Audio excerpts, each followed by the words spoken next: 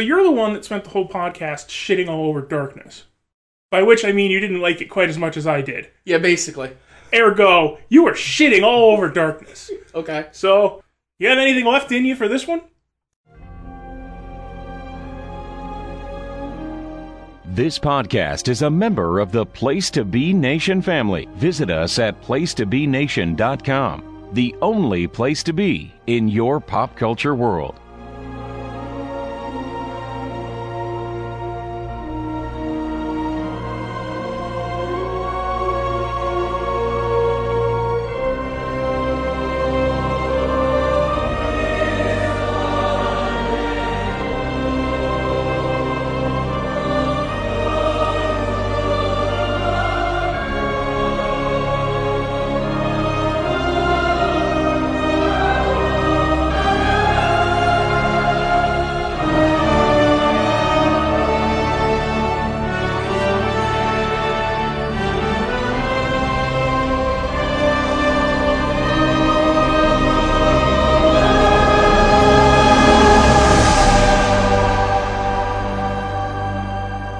Listen all y'all, we are back in the Glenn Butler Podcast Hour Spectacular, where the fear of death is what keeps us alive.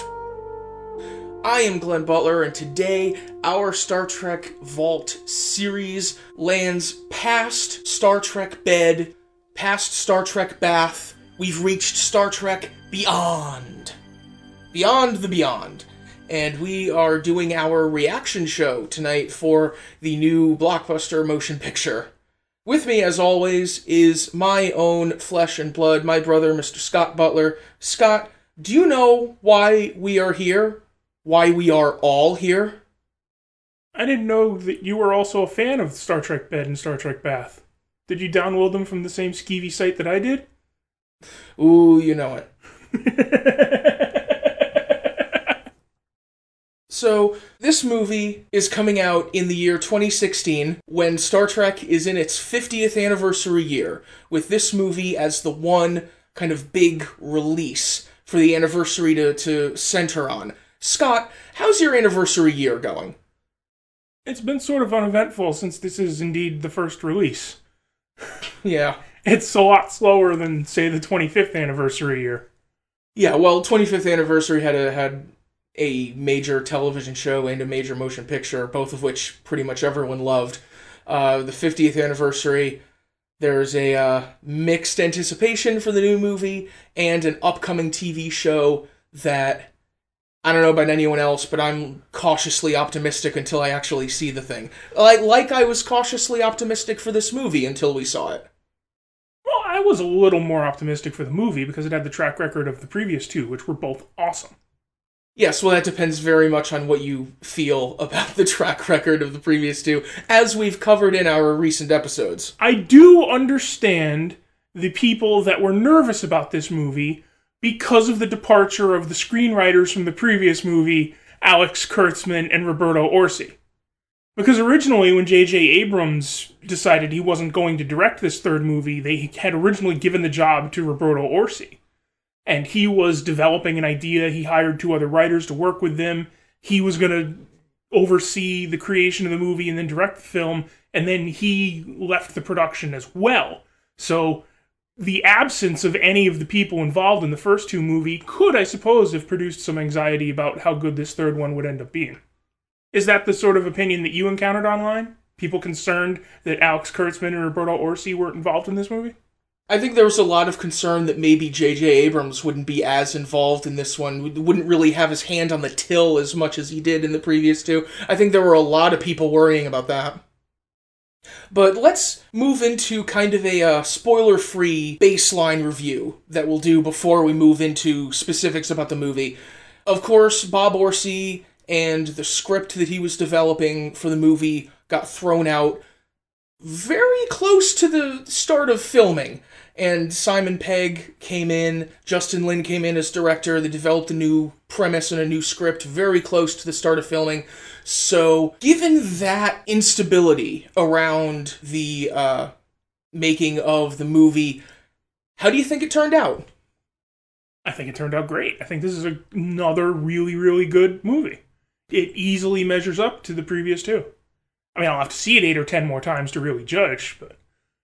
I think one reaction I've seen from people who saw it early, and it kind of felt like everyone saw this before we did, right? Between the marathon on Wednesday and press screenings for reviewers. Didn't they run it at Comic-Con like 2 days ago? Yeah, they premiered it at Comic-Con with a live orchestra and choir performing the score. Yeah, a whole lot of people have already seen this movie, considering that officially it doesn't open until tomorrow. Exactly. I mean, just reading through Twitter and reading blogs, it kind of felt like everyone else saw the movie already, but I know that's actually not true. And just for everyone listening, we're recording this Thursday night.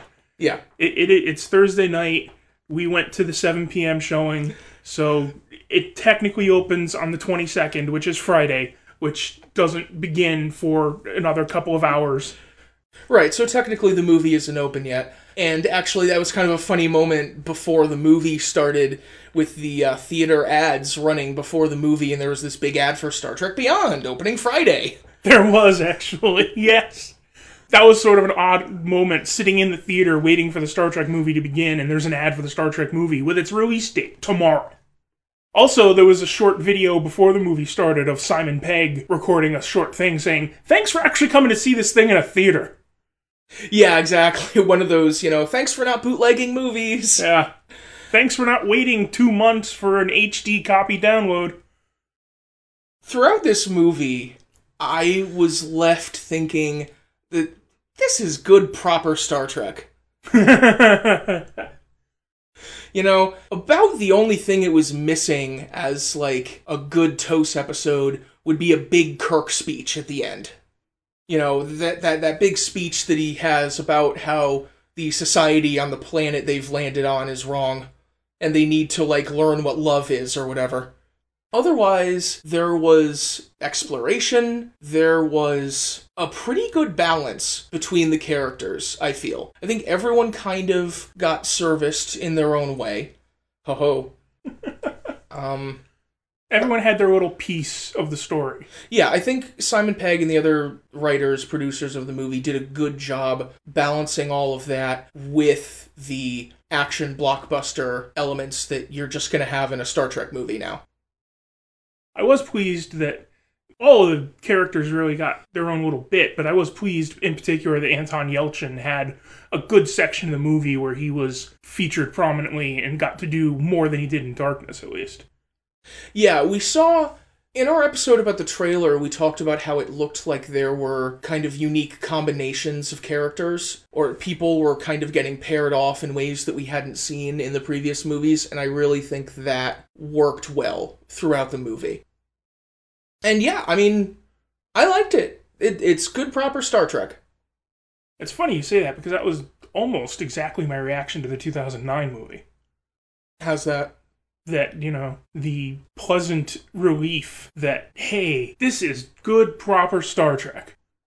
This isn't whatever dross they were making at the end of the franchise in the early 2000s. This isn't some other thing that they've slapped the Star Trek name onto in an attempt to get mileage out of the franchise. This is good, proper Star Trek. That's the sort of reaction you have generally after something that is not good, proper Star Trek. Which brings me back to you shitting all over Darkness, I suppose. Yeah, I mean, well, we covered my problems with that movie voluminously, and I'm still not sure I really expressed myself as well as maybe I could have in that episode, but whatever. Whatever problems you had with Darkness that you're not adequately able to explain to us or yourself, you didn't have them with this movie? I don't think we need to review my performance on our last episode this much. I'll do that while I'm trying to get to sleep, thank you very much. But no, this movie, I just enjoyed. I just really, really enjoyed the movie, and I think that's really the most important thing I could say about it without spoilers. You want to move into spoilers now? I suppose. I don't know what else to say without going into spoilers, so... Alright, great. Well, we will be talking about this movie in its totality from here on out, so... if you haven't seen it yet, please do. Bickety bam, we're in Spoiler Town. I just want to kind of yell out, Snape killed Dumbledore. That's the image in my head evermore of spoilers, are those asshole people that went around on midnight, the night that book was released, yelling at people waiting in line outside of the Barnes & Noble. You remember that? Yeah. Anyway, spoilers. Although my favorite story about Harry Potter spoilers is when someone got the final book and flipped to the final pages, and before going back to the beginning to actually read it, just saw the sentence, Ginny kissed Albus. Oh! You're like, wow, that's a plot twist. Oh, shocking swerve! So, yes, I think obviously the first thing we have to talk about with this movie is the unfortunate death of Anton Yelchin, which obviously came as sort of a blow for everyone involved in the movie, all the castmates and production crew and everyone, especially for a movie that was already going to be paying tribute in a way to Leonard Nimoy. Yeah. You know, to lose two cast members from such disparate generations of Star Trek, you know, it's kind of... That's the thing that struck me, because given the ages of some of these people, I mean, we're talking about a show that premiered in 1966, and we've only lost 3 of the main cast members? I mean, 3 out of 7, okay, it's a high percentage, but still, we've only lost 3 people from this show from 1966, and we've lost nobody from the 1987 show, and nobody from the 1993 show, and nobody from the 1995 show, and nobody from the 2001 show, and now the 4th ever main cast member is one of the kids from the 2009 version. He was, 27 when he died? Yeah. I mean, you've got William Shatner is still kicking around at 85, Nichelle Nichols is in her 80s, George Takei and Walter Koenig are 79 each, Patrick Stewart's been in his 70s since the 1980s. Oh. And yet it's 27-year-old Anton Yelchin who dies. Yeah, it's really sad and really sudden, obviously. And so, aside from that kind of personal aspect of it, you start to think about his character a little bit, and I think it's a very good thing that they've said they're not recasting him. Yeah, that's probably the way to go. Like, it's a big fleet. He can go to another ship. You don't have to... Or, you know, he can be the pathos in the next movie. You know, Kirk stares forlornly at the empty navigation console. Maybe. I'm not sure how much I'd want them to just copy what they did for Leonard Nimoy in this movie. Yeah, you'd kind of have to an extent, I suppose. I mean, you have to do something, but I kind of like the fact that they put in the title card at the end. You know, the movie's dedicated to Leonard Nimoy, and then they put in an extra card for Anton, and just kind of left it at that. And otherwise, the movie is the movie, and the character is the character. Well, yes, because it was obviously filmed before he died. But... Obviously. I am very glad that they didn't kill him in the movie. Well, that's what I was saying. Like, what do you do in the next movie? Like, there's only 3 ways you can go. Either you say that Chekhov died, which is going to be pretty similar to what happened to Leonard Nimoy's Spock in this movie, because that's all you can do when you don't have the actor to film a farewell scene. Or you can say, oh, he transferred off, and he's the first officer of the... Reliant. Yeah. Which is... I don't know how I would feel about that. If the actor is dead, but you say, oh yeah, his character is just off on another ship, and we'll never see them again. I don't know how I would feel about that. I mean, on the one hand, it's nice that the character lives on. On the other hand, they wouldn't necessarily have to be completely forgotten, because they're never going to appear on screen again. So... I'm not sure how I would feel about that. And the third way to go is just to not to mention it at all, which I think would be the worst of the 3, frankly. Yeah, I think you can't just not mention it. I'm not sure how exactly you thread that needle while being minimally trite about it. I mean, I'm glad I'm not a screenwriter. Well, how are you going to handle it in your fanfiction? Oh, you're just going to write AU fanfiction where he didn't die. It's easy to get him back on in fanfiction. Okay. You want to do Gulu? What's Gulu? Gay Sulu. Gays. What, it's the ship name of Sulu and gayness? Well, we don't know his husband's name. So yeah, in this movie, we get a little girl version of presumably Demora Sulu and her two daddies. First of all, we don't know if that's Daemora, because Daemora from the original timeline would have been born way after this time. I mean, she was fresh out of the academy in the beginning of Generations, which was, what, like 2293, 95, something like that? I think Undiscovered Country was 93. So the beginning of Generations would have been at least 95. Yeah, and she's fresh 96. out of the academy, so she would be, what, 21, 22? Mm. So you're talking 2270 to 75. And this is still 2263, according to the on-screen information. So it would be Daemora's older sister, unless just Daemora was born earlier in this timeline. Yeah, well, obviously a lot of that is ambiguous. And again, this is 2263, which is still before the original series. Yeah.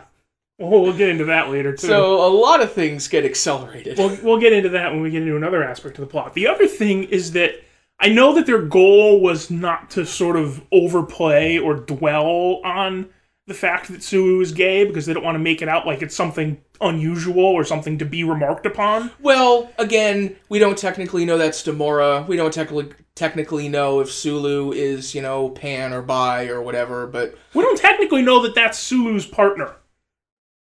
All we know is that it's a guy with a little girl. We can assume it's his daughter, since Sulu has a picture of her, but he could have a picture of a niece. He could have a picture of a younger sister. Maybe that's Sulu's brother with their very younger sister. Maybe that's Sulu's cousin. Maybe that's Sulu's brother with his daughter. Sulu and this guy don't have any sort of interaction to suggest that they're actually in a romantic relationship either. Well, I was just gonna say, if you're gonna assume that could be Sulu's brother or brother-in-law or whatever, he is awfully handsy with him. Is he? Yeah. Do they do anything other than, put their arms across each other's shoulders? I mean, they don't even hug. They certainly don't kiss or anything. They don't do anything to suggest they're actually in a romantic relationship. They went so far on the underplay it so that you don't make it something remarkable that I think they went too far into actually not even showing it. No, they put their arms around each other's waists in a way that I think was pretty obvious. I wish it would have been a little more obvious. Speaking again about our particular experience watching the movie, it was obvious for the guy in the row in back of us to blurt out, "What?" Really? You didn't catch that? I did not notice that. Oh yeah, a guy right in back of us blurted out, "What?" He went in fresh. I guess. I was actually thinking that it would have been better if it had come up in dialogue rather than just showing that one moment. Because, like I said, that moment wasn't enough for me. I wish they would have been a little more explicit with it. I was thinking it would have been better for it to come up in dialogue, like if they were all talking about their families, Because Kirk has this voiceover about the families, but they could have had, a scene where Kirk says, once we get into base, I'm going to talk to my mother, and Spock says, I have a communique waiting from my father on New Vulcan, and then Sulu could mention, my husband's waiting for me, he brought our daughter from Earth, we're going to spend shore leave together. That would have been sort of more explicit about it without making it something unique and remarkable. Yeah, that certainly would have been more explicit, but I'm fine with what they did, though, as far as just finally having an explicitly queer person in Star Trek. Aside from a couple of, suggestions and gestures. Yeah. That was basically my reaction from the time that the news got out about it, when everyone exploded. Oh, Lord. People's reactions to that were so ridiculous, on both sides, frankly, because that whole thing with George Takei just came off so fucking weird to me. I'm kind of disappointed in Takei. I'm not even disappointed in him, I'm disappointed in everyone else. Everyone else seemed to have this reaction well, that's his character, and if he says the character shouldn't be gay, everyone else is beholden to what he says about the character. That's not his character. That's not even Gene Roddenberry's character. I mean, Gene Roddenberry, if you're going to say it's anyone's character, it's Gene Roddenberry's, but it's not Gene Roddenberry's. It's Paramount Viacom's character. They can do whatever the fuck they want with them. They're not beholden to Roddenberry, not after 1979, at least. They fired Roddenberry while he was still alive. They're certainly not beholden to his wishes now that he's dead, and they're not beholden to the actor they happened to hire to play the guy for 3 seasons. It's not his character any more than, any of the characters belong to actors. I thought we settled this in 2009 when we figured out we could bring in new people to play the characters. Not to mention that whatever Gene Roddenberry's vision is or was highly malleable. Yeah. And could basically be all things to all people. You know, he had some pretty big shifts over the course of his career with Star Trek, so... But on Takei's point, he had this whole thing about... He seemed to be assuming that because they couldn't make Sulu gay in the 1960s, which of course they couldn't, it was the frickin' 60s. Even later on you couldn't unless you wanted him to be Billy Crystal in Soap. Or Nathan Lane in the entire 1990s. Yeah, or Harvey Fierstein.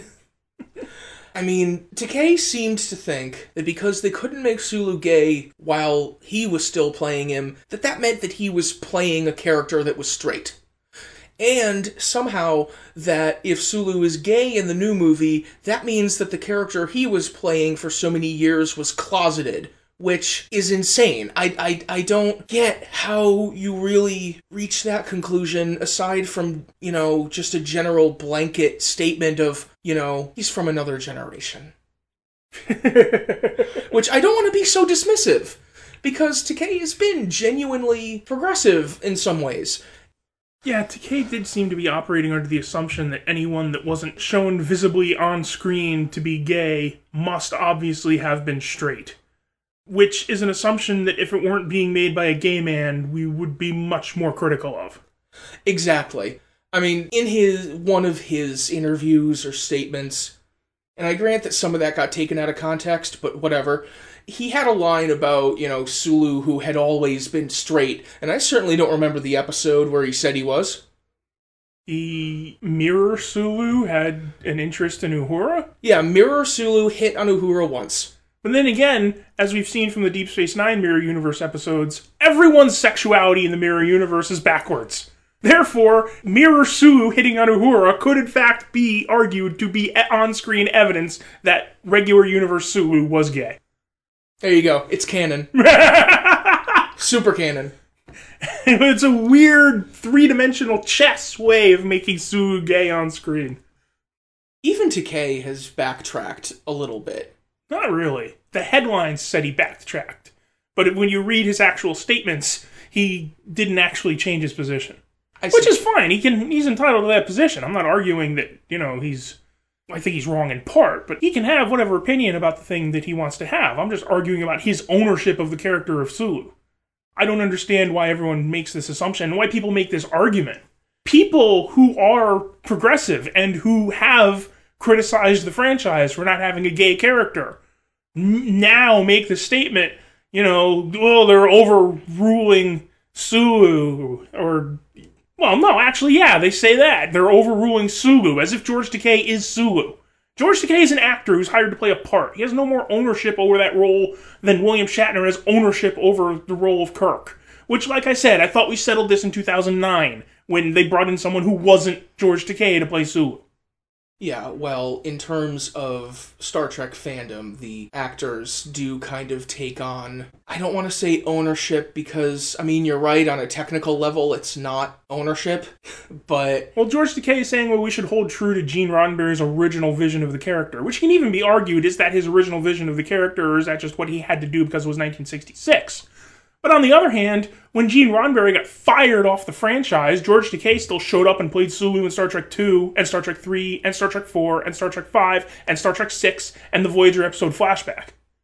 He didn't, say, no, I won't be in Wrath of Khan because you're not holding to Gene Roddenberry's original vision. He still showed up and did the part and cashed the check. Yeah, no, he said, I won't be in Wrath of Khan because I don't have enough lines, and then they massaged him into doing it.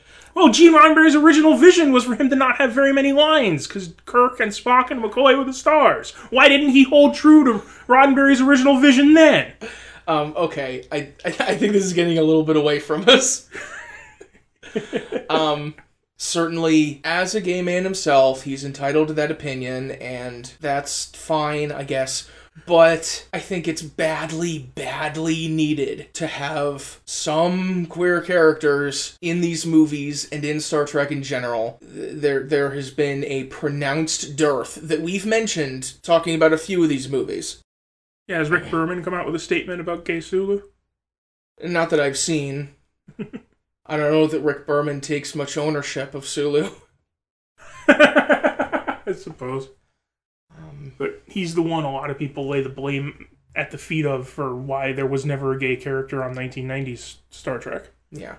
But to have, some representation, even in the smallest little bit, still means a lot to a lot of people. And I've never really been the sort of person who has, felt an ache of a lack of representation in Star Trek. Because Star Trek kind of, as a part of my life, comes before, lots of elements of my identity, so it predated a lot of that, so I was never really, feeling an ache of, why isn't there anyone like me in this particular way in Star Trek? But there are people who do, and there are people who have, and I've seen lots of people online being, inspired and bolstered by even this little bit that was put in this movie. And for their sakes, I'm really glad it's there. Yeah, it's obviously long overdue, and I'm glad they did it with an existing character. Yes. Because, for one thing, if you bring in a brand new character, then really there's no reason for them to exist other than to be the gay character. Exactly. And so that creates all sorts of problems. That was another point that Takei had. He said they should introduce a new character who's gay, and, they should have that too, but if you do that with everything else that's going on in the movie, that's less, here's this gay character who is someone we're already familiar with and already like because they're one of the main cast members, and more, here is Ensign Bruce. Whether or not he's played by Harvey Fierstein or some equivalent, it would have that stink of tokenism. No matter how well the character would actually be written. And, there are characters introduced in this movie. Any of them could be gay, or pan, or bi, or whatever. Well, that gets back to the sort of earlier point where anyone that's not actually shown on screen kissing someone of the same sex, we just assume they're straight. How do we know Jayla isn't gay? Exactly. How do we know Chekhov isn't gay? Yeah. Scotty and Keenser, personally, they've looked like an old married couple to me since the 2009 movie. Well, that was part of Simon Pegg's response to the Takei controversy, which everything got blown out of proportion there. I mean, a lot of that was headlines and clickbait, but part of Simon Pegg's response, in addition to the parallel universe stuff that I know you're yankering to talk about, was that, obviously Jim Kirk is pansexual, right? He has sex with cat people. You think a dude would be too much for him?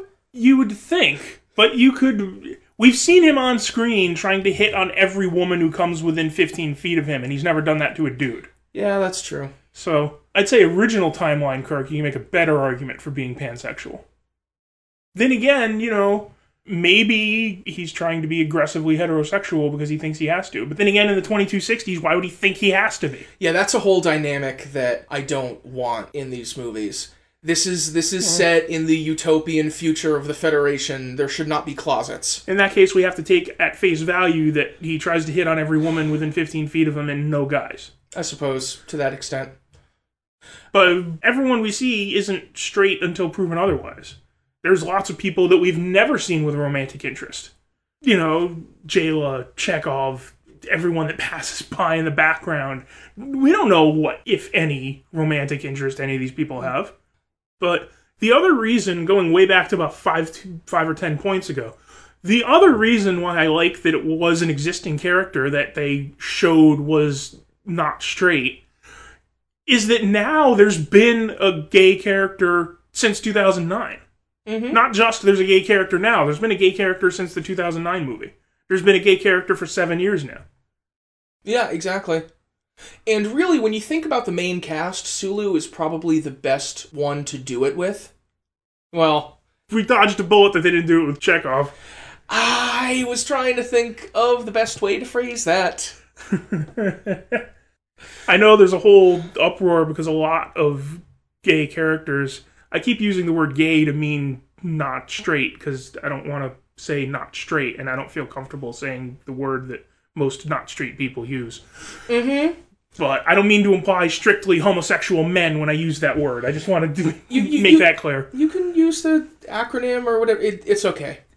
The acronym sort of gets out of hand, because you keep adding letters for more and more identities until you have like a 15-character acronym. I've settled on 8 by now, but that's me. Anyway, that's something that's caused a lot of uproar lately, because a lot of TV shows, the new thing in TV shows is anyone can die. We're just going to kill off characters in all of our big finale episodes. And it seems that recently a whole lot of those characters that randomly die happen to randomly be the not straight ones. Yes. So I know there's been a lot of sort of anger from gay people over all the gay characters being killed. And so, yes, it's a good thing they didn't pick Chekhov to be the one to make gay. Yeah, that would have been completely unintentional, but still most unfortunate. Yes. That wouldn't have been an indictment of them that it happened that way, but it would have been horribly unfortunate. Yeah. Even more horribly unfortunate than the death of Anton Yelchin already is. Yeah, and, I mean, I can also see the point that doing it with Sulu, pretty much just because of George Takei, is a little trite. You know, it's a little convenient. And all the stuff about wanting to be a tribute to Takei when Takei didn't want them to do it is also a little uncomfortable. Yeah, well, it's not a tribute to him if he doesn't want it done. So I'm assuming the idea came about to use Sulu as a tribute to George Takei, but since he doesn't want it, it ends up not being so. Yeah, basically. You know, unless he pulls a Roddenberry. You know, Roddenberry hated Star Trek 2 until it came out and everyone loved it. And then he said, oh yes, Star Trek, everyone likes my Star Trek. So, you know. Yeah, you never know. Watch this space. He is interested in holding true to Roddenberry's legacy, right? Roddenberry's legacy is to badmouth anything he's not involved in until it becomes popular and then try to claim involvement in it. Yes, well, we'll see how popular this movie winds up being. But even aside from that, I think it kind of makes the most sense with Sulu, because you have the pre-existing relationship between Spock and Uhura, and they do break up in this movie, maybe, sort of, but to have one of them get into a new relationship already would feel a bit rushed. Yeah. Plus, the entire reason Spock broke up is so that he could father more Vulcans, which wouldn't really work in a homosexual relationship. It's the future, dude.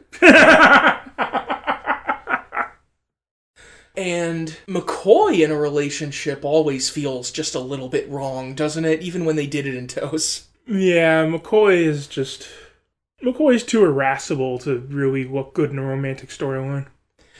His first love is medicine. His first love is annoyance. His first love is being a doctor and not anything else. Damn it, won't you people leave me alone?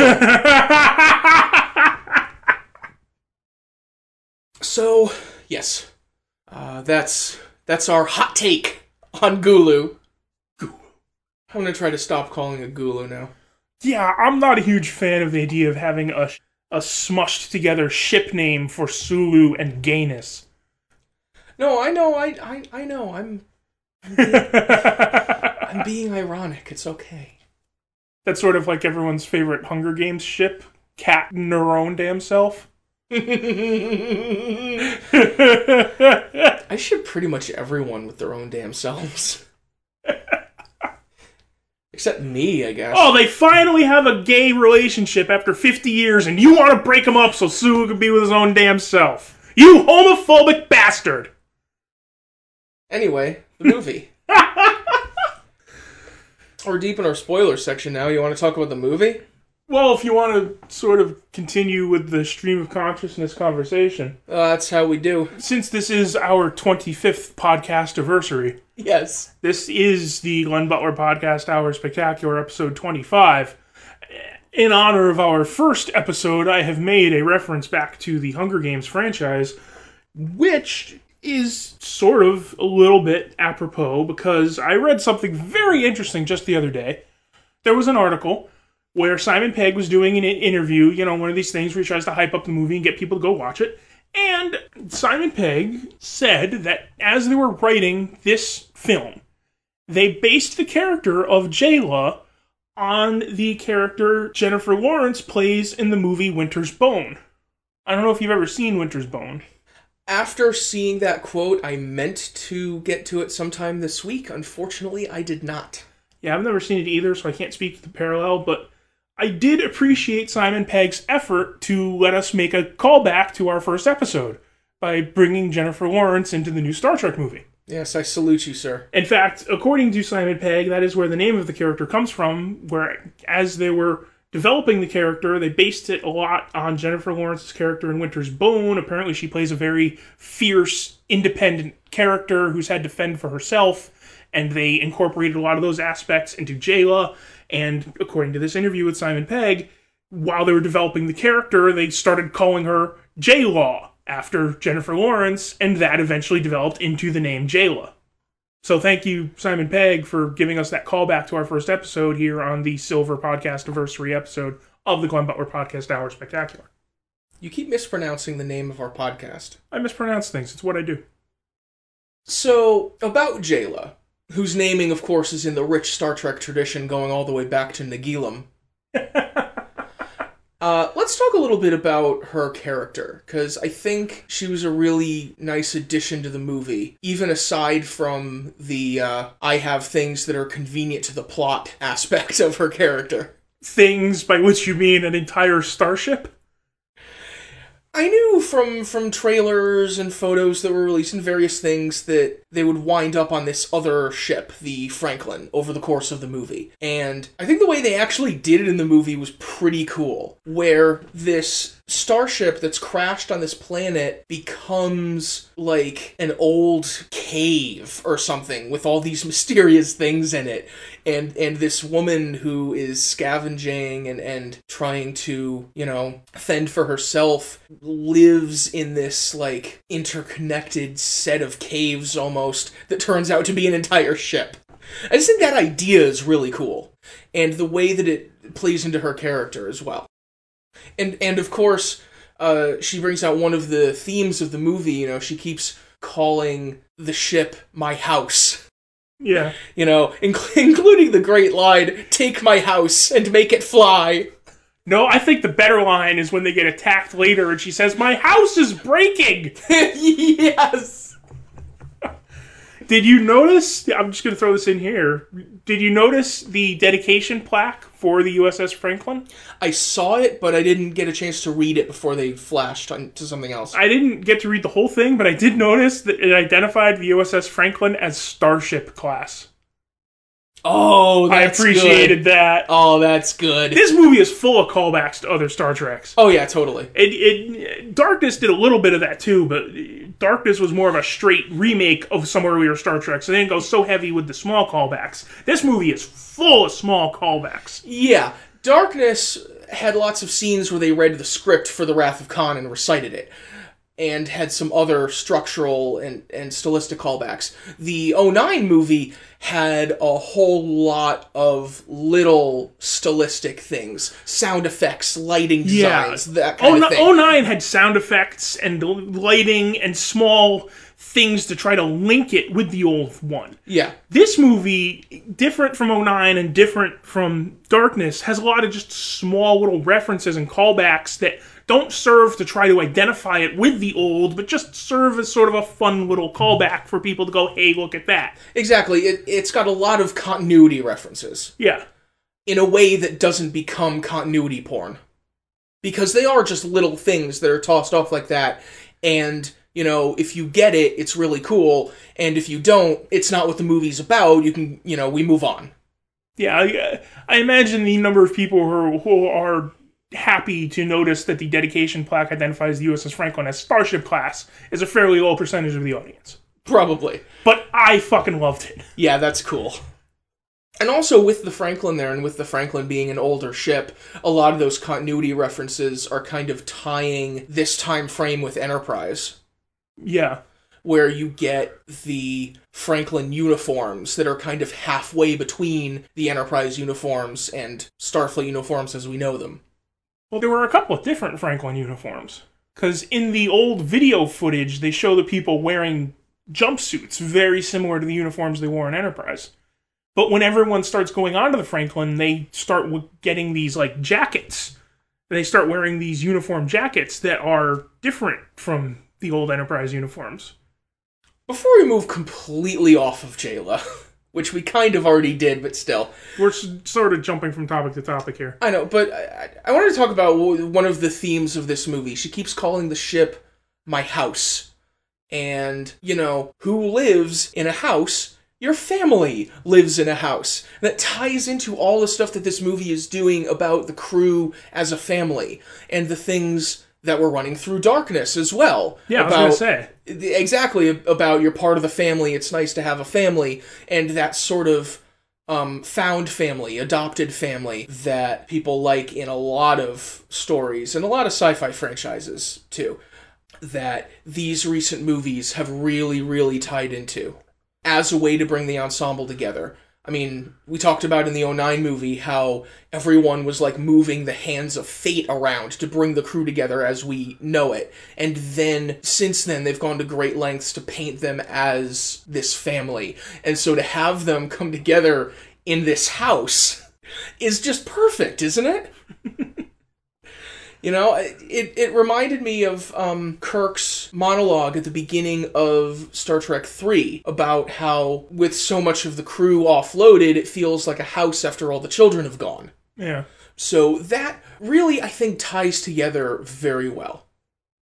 I did appreciate, because one of the things that kind of bugged me was the design of the Franklin. I mean, going into the movie, because they showed the Franklin in a bunch of like pre-release stuff. And I didn't really like the design of the Akira prize. I didn't think it was a good starship design for that era of history. For those unfamiliar, that's the derisive name for the NX class in Enterprise. That looks like the Akira class from First Contact. This is the one time I'm going to explain a joke.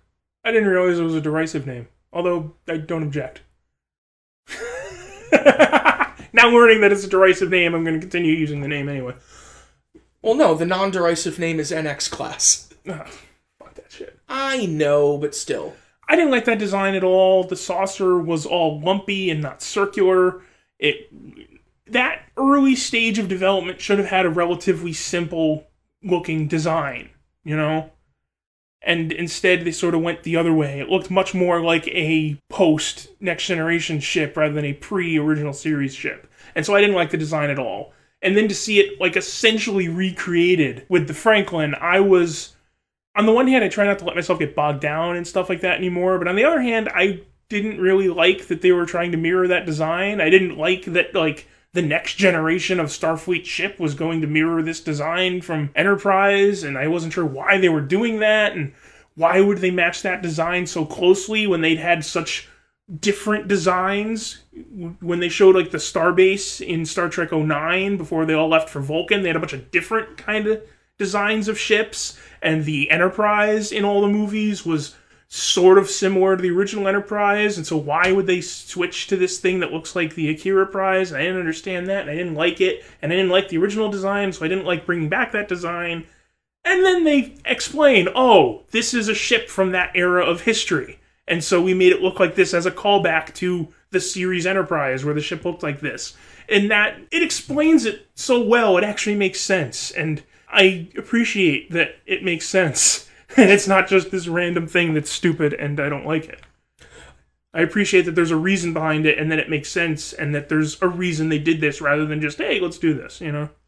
Also, that general shape of starship is probably the most likely to be able to survive a crash landing on a planet because the bottom is kind of flat compared to pretty much any other starship. Well, I don't know if you want to get too far into the starship crashes on a planet, then sits decaying for 100 years, but we can still fly it. Hey, Scotty's good. Also, what was with that whole, we need to reach terminal velocity before we can take off? Like, you do that with airplanes because you need airflow over the wings. You don't have to do that with a starship. Yeah, that was just kind of to have another tense moment in that part of the movie. It would have been one thing if they had just said, you know, we can't take off from the ground because this ship wasn't designed to take off from the ground. So if we can get off the cliff and into midair, then we can launch the engines and start flying. That would have been fine. They could have done that. But the whole, we need to achieve terminal velocity in the fall. A, you don't have wings that you need to get airflow over to generate lift. B, you're not going to reach terminal velocity scraping your way down a mountain. There's too much friction there. C, you're not going to reach terminal velocity when you keep crashing into cliffs on your way down the mountain. That doesn't increase the velocity of your fall. It only risks breaching your hull. That whole thing was sort of... I didn't like the idea behind that. I thought they could have done that better and more plausibly. I suppose. It also echoed the end of Into Darkness, when the ship kind of disappeared under the tree line, from when the Enterprise disappeared under the clouds and then triumphantly rose back up. When they got power back. They could have done that same thing with all of that bullshit about we have to hit terminal velocity. Yeah, true. You know, they could have just, we need to get off the ground into midair before the engines will work properly. Well, let's use the impulse engines to nudge ourselves over the cliff into midair. Also, of course, being in a J.J. Abrams produced movie, it brought to mind for me the scene in Lost where they jumpstart the van by sending it down the mountain. That also, it was abandoned for many years and they found it and sort of got it going. Yes, exactly. Is this the Dharma starship? It turns out that the guy from the starship was the head of the others. Spoilers. We're in the spoiler section now. You want to talk about the whole Franklin storyline? Well, I did say on the last episode that I didn't understand why they went to the trouble of casting a well-known actor like Idris Elba to play the villain if they were going to bury him under 17 layers of latex makeup. And it turns out also modify his voice heavily and give him this sort of modified, stilted vocal delivery throughout most of the movie. As it turns out, there were some scenes he got to play without makeup where you actually saw Idris Elba and heard the line delivery of the acting quality of Idris Elba. But still, it was a very small percentage of that role. I kind of feel like Idris Elba is wasted in that role. Well, Star Trek movie villains continue to be a little bit one-note. Yeah, but even Eric Bana and Benihana Counterinsurgency, they got to play their characters, they got to play every scene, they got to put their acting into every bit. Idris Elba didn't get to do that until the last 20 minutes. True. I'm glad he at least did, though. Yeah, that was good. I think there was one of the TV ads or one of the internet ads or something that the marketing department put out recently that completely spoiled that point at the end of the movie. I didn't see it because I saw Simon Pegg and Justin Lin and other people saying, don't watch the latest ad. Well, yeah, because the marketing department is sitting there saying, we've got Idris Elba in this movie and he's under 17 layers of makeup. How do we market the fact we've got Idris Elba in the movie? Yeah, I do feel that he didn't get quite enough time as Idris Elba at the end of the movie. I wish, like I was saying before about the one thing it was missing was a Kirk speech. I wish there had been more of an explicit, moral debate. Well, what you're looking for there is a Picard scene. I suppose, but even then, if it had been something like, if he had made his case as much as Captain Ron Tracy did. Or any angry Commodore or ambassador, for Kirk to really rebut with his fists and with his philosophy. I mean, there's a little bit of philosophical import that you can get into with this. They do it a little bit in the midst of the fight, but they don't really dwell on it or get very much into arguing back and forth about it. Right. We mentioned in our episode about the trailer, the line, this is where the frontier pushes back, seemed to be important for what the movie was going to be about. And that message, I think, wasn't dealt with as much as I maybe might have preferred, because, again, they're not making next-gen episodes, they're not making, deep, thoughtful movies, but also, it gets a little muddled when the person in the frontier pushing back is not from the frontier. Yeah. That's, another kind of colonizing influence pushing back against the idea of exploring and colonizing deep space. There's a lot to go into if it had actually been natives pushing back against Federation expansionism, saying, you style yourselves as benign explorers, but that's not the influence that you have everywhere. They could bring up conflicts with the Klingons and others that the Federation and Starfleet kind of bring with them. I'm fantasy booking the movie now. But what we have in this movie instead is a conflict at the heart of Star Trek, because it wasn't really intended to be a conflict in Star Trek. It was kind of sewn in there between explorers and the military. Completely going to the end of the movie here, but we have Idris Elba's captain, who never wanted to be a captain. All he wanted to be was a soldier, acting as a soldier and trying to, exterminate the Enterprise and exterminate the Starbase Yorktown, and kind of push back in that way on Starfleet's mission of exploration, as opposed to a mission of peacekeeping or some such. And that's a conflict that's always been in Star Trek, in a way, between the Gene Roddenberry episodes in the original series and the Gene Coon and Dorothy Fontana episodes. That's a little reductive, but there were those kind of binary tones in the original series, and that has kind of laced its way throughout the franchise. It went way farther in the direction of peaceful, egalitarian exploration for Next Generation because of Gene Roddenberry's personal journey over the course of the 70s. Meanwhile, when Roddenberry got booted off the movies, they became a lot more military. And then later on in DS9, you had, the whole war storyline, and so that's kind of a tension that's always been there, and this movie is going right at that tension for a little while. Yeah, is it really? I mean, I know that these movies say a couple of times they try to make the point that Starfleet isn't military, besides the fact that they have an academy and ranks and take orders and all of that. Scotty keeps trying to say that they're not military, and they try to draw the distinction where this person was a military and then he got put into Starfleet and didn't like it. Whatever. I'm not sure I completely understand what the conflict between non-military Starfleet and military is supposed to be in this instance. Is he just angry that he doesn't have anyone new to fight a war against? Oh, now we're exploring and we're not slaughtering the people that we meet. Damn it, I want to be a soldier. If this is a conflict between non-military Starfleet and his military thinking, they're casting his military thinking as the absolute worst kind of militaristic thinking. That if he's not going out there and killing enemies, then he's not doing his job as a soldier. And if there are no more enemies to kill, well, we better find some enemies for me to kill because I'm a soldier. Well, it could also be kind of a Few Good Men moment, like we mentioned with Admiral Robocop in Darkness, where, he mentions fighting the Xindi, fighting the Romulan War before Starfleet was formed. And then Starfleet is formed and they slap a captain's rank on him and tell him to go explore, when that's not who he was and that's not the job he thought he had.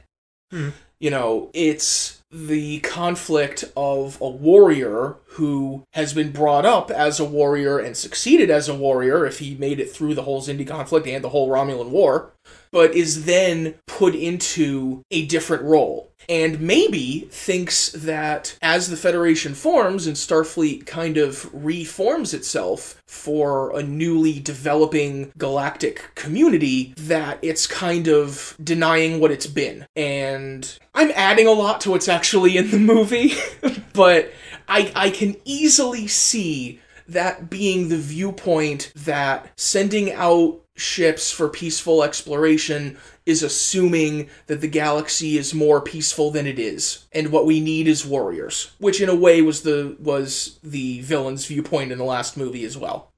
Well, it was a little different in the last movie in that there was an existing belligerent adversary, and there is an argument to be made. What do you do with a belligerent adversary? Do you try to placate them and broker a tenuous peace, or do you just go to war with them because you're going to have to go to war with them eventually and you may as well do it on your terms?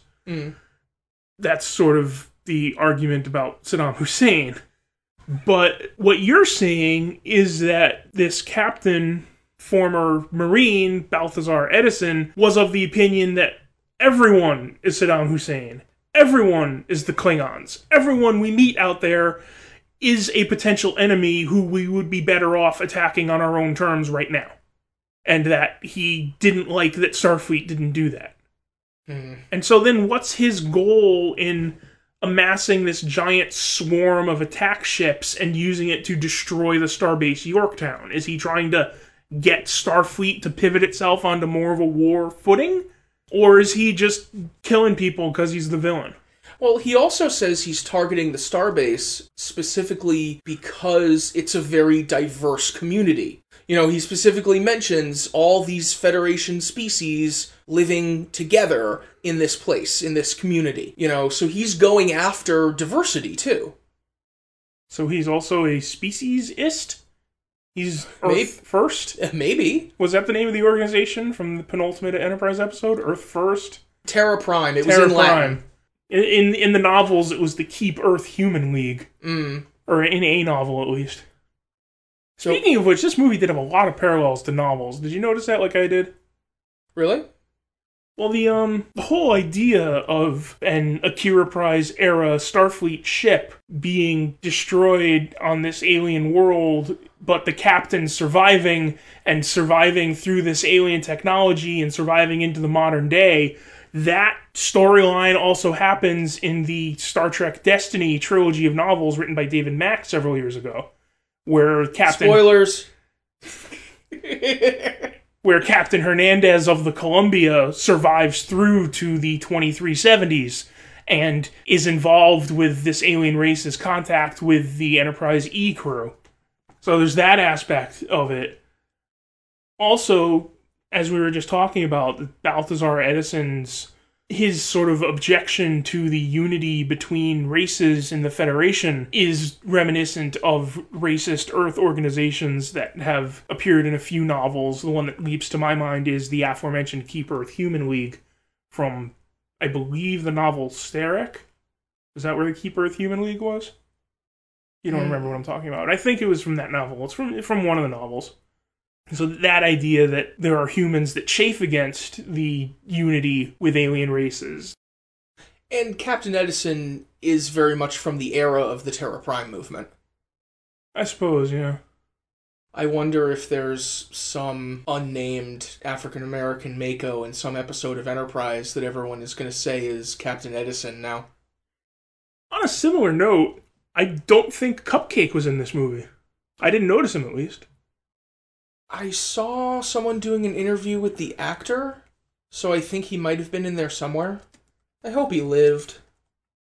Oh yeah, we haven't even gotten into casualties in this movie.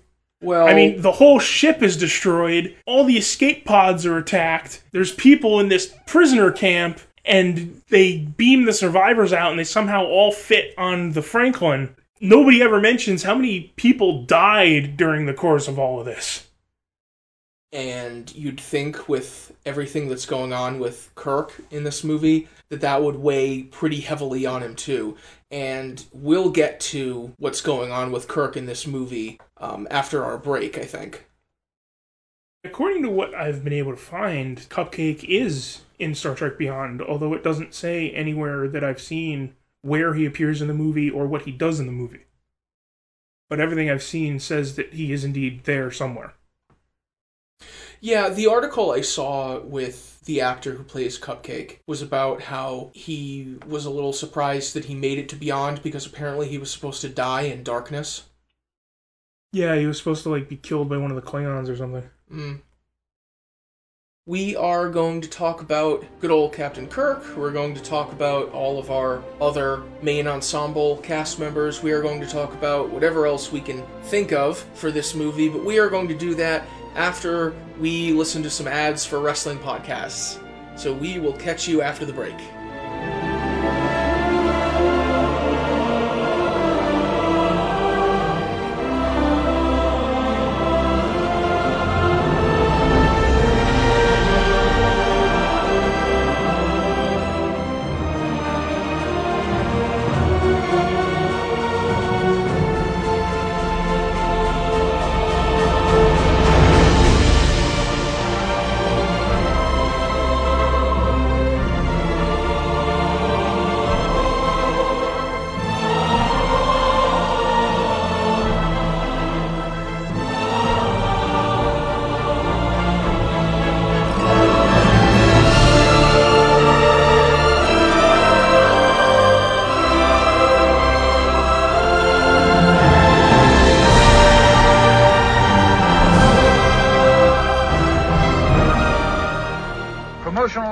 consideration paid for by the following.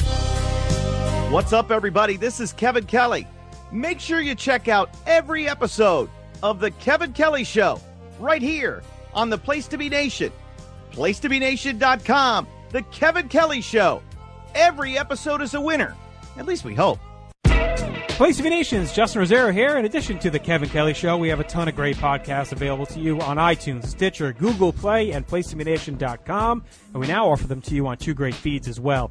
On the Place to Be podcast feed, you can check out Scott Criscolo and me on the Mothership, the Place to Be podcast, with our famous Vintage Vault pay-per-view reviews. PTBN also covers current day wrestling with clotheslines and headlines, main event, Mission Indy Possible, in our monthly pay-per-view reaction shows with immediate feedback on WWE, NXT, and Ring of Honor Super shows. Relive wrestling's past with our monthly pay-per-view rewind series led by Ben Morse and the Dangerous Alliance Wrestling podcast as we dive into various subjects in the form of exercises and games. We also have sports covered too with the Sports Lounge, the TJ McClune Show, and NBA Team Podcast. On our brand new PTB Pop podcast feed, we offer great shows such as the Glenn Butler Podcast Hour Spectacular, Rank and File, Lucha Undead, as well as a veritable podcast heaven for comics fans with the hard traveling fanboys, Sellers Points, Todd Weber's Conversation, and Imaginary Stories. Subscribe to both feeds on iTunes and be sure to rate and leave feedback as well. All of these shows are available on PlaceToBeNation.com, where we cover pro wrestling, sports, movies, comics, plus tournaments and more. Be sure to check out on the right-hand side of the site for details on how to support the site when you shop at Amazon and download our free Place to Be Vintage Vault Refresh ebooks. We also want to thank our friends at Boneheads Wing Bar in West Warwick, Rhode Island, and Fall River, Massachusetts, and Scott Keats' blog of Doom. Be sure to follow us on Facebook, Twitter, Instagram, and Tumblr as well. PlaceToBeNation.com, the only place to be in your pop culture world. This is Parv, and I'm here to tell you to listen and subscribe to the Pro Wrestling Only Place to Be Nation podcast network. That's the PWO PTBN podcast network, where you'll find a ton of in-depth shows done by hardcore fans. We've got Chris Zellner's 1-2 punch of Exile on Bad Street, and with David Bixenspan, a smash hit Between the Sheets. We've got Wrestling Culture with Dylan Hales and Dave Musgrave, Goodwill Wrestling and the reaction shows with Good Old Will from Texas. We got This Week in Wrestling with my man Pete and Johnny Sorrow, Stephen Graham and Tim Livingston's Pro Wrestling Super Show, Tag Teams Back Again with Kelly and Marty Sleaze, and a ton of other great shows too. And of course there's Titans of Wrestling and Where the Big Boys Play with yours truly and some dude from down south called Chad. PWO PTBN Podcast Network.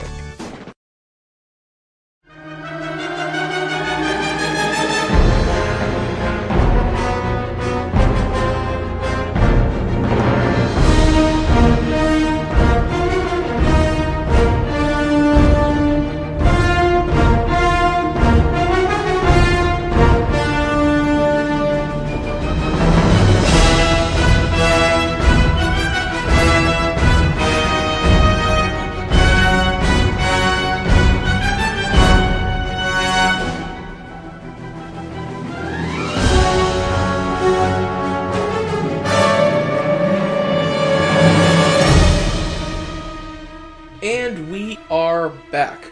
I am Glenn, that's Scott, and we are talking about Star Trek Beyond. Getting back into this, I want to talk about the Star Trek franchise's relation with the unknown and the frontier, which it goes into a little bit in this movie, because in any of these situations, the frontier is the source of threat, you know? This alien technology on this alien planet is what transforms Captain Balthazar Edison into Krall and turns a guy who maybe has a misanthropic mentality into this dude who wants to kill however many people are on the starbase or wherever else he's going to go after that. But also, a very important part of Star Trek is the strange new worlds, the new civilizations, the boldly going, the sense of wonder in the unknown and in exploration, which is a badly needed antithesis to the threat of the unknown. And that's why I think it's very important in this movie to look at the journey that Kirk takes throughout this movie. You know, he starts off a little bored with all this exploration because they're going to all these places, they're meeting all these alien races, and it's all becoming a little episodic to him and a little boring. And by the end of the movie, he's regained that sense of wonder. He's regained that thing that is fundamental to so many people's ideas of Star Trek. You know, he's ready to go on that trek again. So, what do you think about the journey that Kirk has in this movie? I think it's very interesting. As you pointed out, this is still pre-original series. They say on screen this is 2263, so it's actually Kirk's birthday in the movie, so Kirk is just turning 30, and they're ready to make him a vice admiral. Things move fast in this timeline. I mean... But yeah, that's something else that's very interesting, considering what we know of Kirk's characterization in the Prime timeline, where several movies were spent reiterating and eventually resolving the idea that becoming an admiral and getting a desk job is fundamentally not who Jim Kirk is. And then at the beginning of this movie, he's really genuinely thinking about it in a way that retroactively kind of explains a little bit about how you think someone like Jim Kirk from the original series would become a boring dude with a desk job. Because that never seemed like him, and that's why so many of the movies are spent having all the characters tell him that's not who he is. But you see in this movie explored a little more how he might get there. Well, there's two sides to it. On the one hand, they show that he's sort of becoming bored with the captaincy of, you know, go here and talk to these people, and then go there and talk to these people, or go here and scan a nebula, or go there and see what the hell is there. That it's sort of becoming rote. I don't understand how he's going to get away from that sort of repetitiveness by being the admiral in charge of a starbase. Well, there are so many different people there, I guess that would be part of it. He could hang out with Sulu's husband. Sulu gonna be okay with that? Are they hanging out? Being bros. On the other hand, it seems like what Kirk learns or relearns in this movie is what Kirk learned in the original timeline, what he tried to explain to Picard. That don't leave that chair in the middle of the bridge, because while you're there, you can make a difference. And that seems to be something Kirk has forgotten at the beginning of this movie, where everything just sort of becomes a monotony. It feels like any other job. You know, that whole starting sequence could be a dude that works in an office who's bored with his life. You know, he opens his closet and it's 14 of the same gray suit jacket next to each other instead of 14 of the same golden uniform top. You know? That could be any movie about a schlub who works in an office who then gets dragged off on an adventure and learns a new appreciation for life. Except in this instance, the adventure he gets dragged off on is the job he already has. And he just seems to have forgotten that somehow. Yeah, there's a whole perspective on it that he's allowed himself to lose, in a way, and that he has to regain. And being in that chair and making a difference is exactly what Captain Edison didn't want to do. And so there's that contrast that kind of shows him the power that he could have to do good. Man, that sounds trite as hell. I'm still not entirely sure I understand what Edison actually wanted, unless he was just warmongering. So it's kind of hard for me to draw a compare and contrast between him and Kirk when I don't entirely understand his motivation or his goals. In the 2100s or at the present time of this movie. I mean, I guess I understand the basis of a military person chafing at this new Starfleet role he's been shunted into, but I don't entirely understand what he wanted instead. Because if he's objecting to being on this starship, because I don't belong on this ship, I'm a soldier, well, what does a soldier of that mentality do when there is not a war? Drill, then drill, then drill. We could have done that with the security staff. I suppose. You know, so from that perspective, I don't entirely understand what he wants at that time. Did he want to go out and fight people in a war? Did he want to go start a war so that he could fight in a war because he's a soldier? So I don't entirely understand what he wanted at that point, and so I can't speak intelligently on a compare and contrast between that and where Kirk is at the beginning of this movie. I think it is sort of interesting that Kirk is sort of reflecting and questioning why he joined Starfleet in the first place. Because you could easily go back and argue that he had no business joining in the first place. He's there for entirely the wrong reasons, and he has entirely the wrong goals. You know, he basically joined to try to live up to the memory of the father that he never knew and never met and never remembered, and just to prove Captain Pike wrong, just out of stubbornness. So you could argue that he has every wrong reason for being there in the first place, and so it's kind of interesting to see him questioning that himself. I think it actually speaks to a level of maturity that he's reached, that he's asking those questions. Yeah, definitely. And that experience and those reasons for joining Starfleet have also made him a little prone to self-sacrifice. Which, granted, is what the action hero does toward the end of the action movie, but by the end of the 09 movie, he was alone, running around the Romulan ship.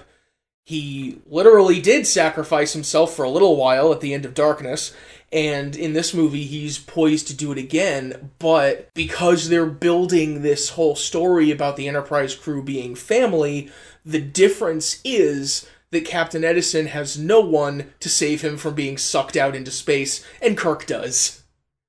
Well, Kirk was never in any real danger because he was never alone. There you go. And yet that's what he's considering giving up at the beginning of the movie. You know, he proposes to the Commodore, which I like that she was a Commodore, by the way. Oh, yeah, that was interesting. Yeah, I like that. But he does mention to the Commodore that Spock should take charge of the Enterprise, and basically everything else would run as normal. Kirk would just be gone. And so that whole family that's been built up, and the ensemble that's been put together for these movies, he's ready to just give it up, which is obviously something the movie can't allow to happen. No. And something that he learns by the end of the movie he really can't allow to happen. When at the same time, Spock has pretty much decided to give all of that up as well. Well, Spock is sort of torn between what he feels is his duty to his race and his duty to Starfleet and this crew that he's part of. Right. And so he feels he has a higher duty to his fellow Vulcans to work with them to rebuild their society and rebuild the population, rather than working with this Starfleet crew to do whatever it is that this Starfleet crew is doing. Right, scan a new nebula every week. But that is also, of course, the conclusion that he reached at the end of the 09 movie, only to be told you can be in two places at once. Well, now he's not. Exactly, and now he can't, and so he's back to that decision. Which seems like he's also reconsidered by the end of the movie. This movie, and this was a criticism I had about Darkness as well, it does rehash the same thing in a lot of these movies. In some ways, yeah. Is Kirk worthy of being the captain? Kirk doesn't feel worthy. He thinks Spock would be better.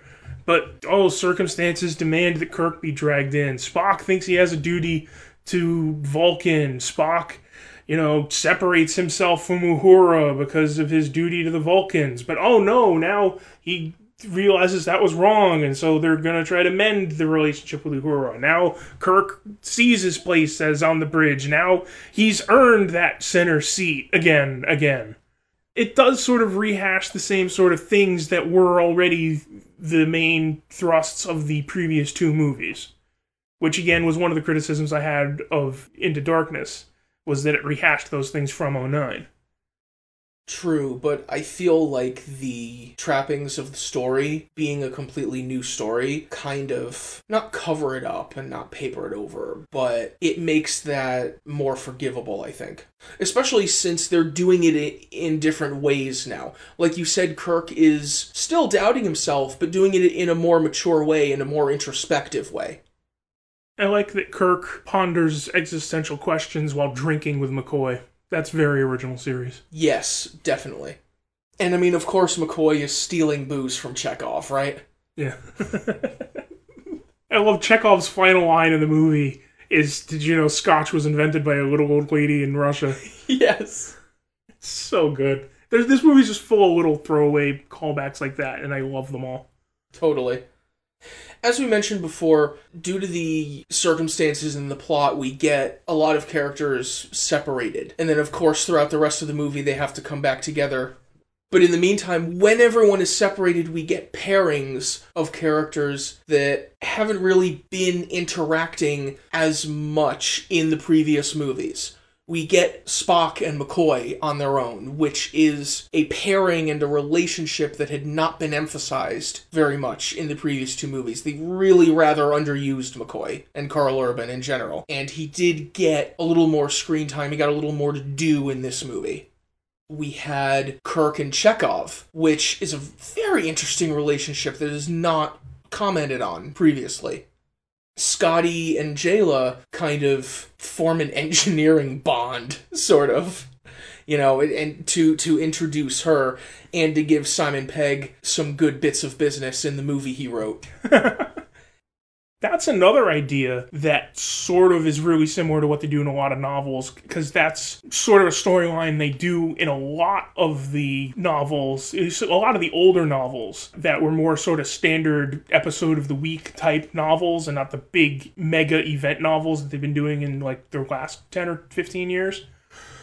But what they did on a lot of the novels was a thing that I sort of, in my head, just started calling the separation story, where somebody beams down to the planet, and then somebody's on a shuttlecraft, and then some people are left back up on the ship, and some people are in the capital city on the planet, and some people are in the countryside on the planet, and then the coup happens, or the aliens attack, or something happens, and everyone gets separated, and nobody can communicate, and they're all just sort of working on their own, trying to solve their own small aspects of the problem, and in the course of doing so, they happen to bump into each other because they're all trying to solve the problem on their own, and so they bump into the other groups as they all get closer to the solution. That sort of general framework of a story was very, very, very, very common in a lot of the novels, especially that I was reading in the early 90s when I really started to get into the novels. And so this movie sort of does the separation story, where Scotty and Jayla are working on the issue, and Kirk and Chekhov are working on the issue, and they have no communication with each other, but because they're both working on different aspects of the same problem, they happen to bump into each other. And it's one way to deepen the plot a little bit, too, because these separated pairings are all finding out pieces of it. Yeah. And then as they come together, they put together more and more of what's actually happening. It also serves to emphasize each individual person that's separated.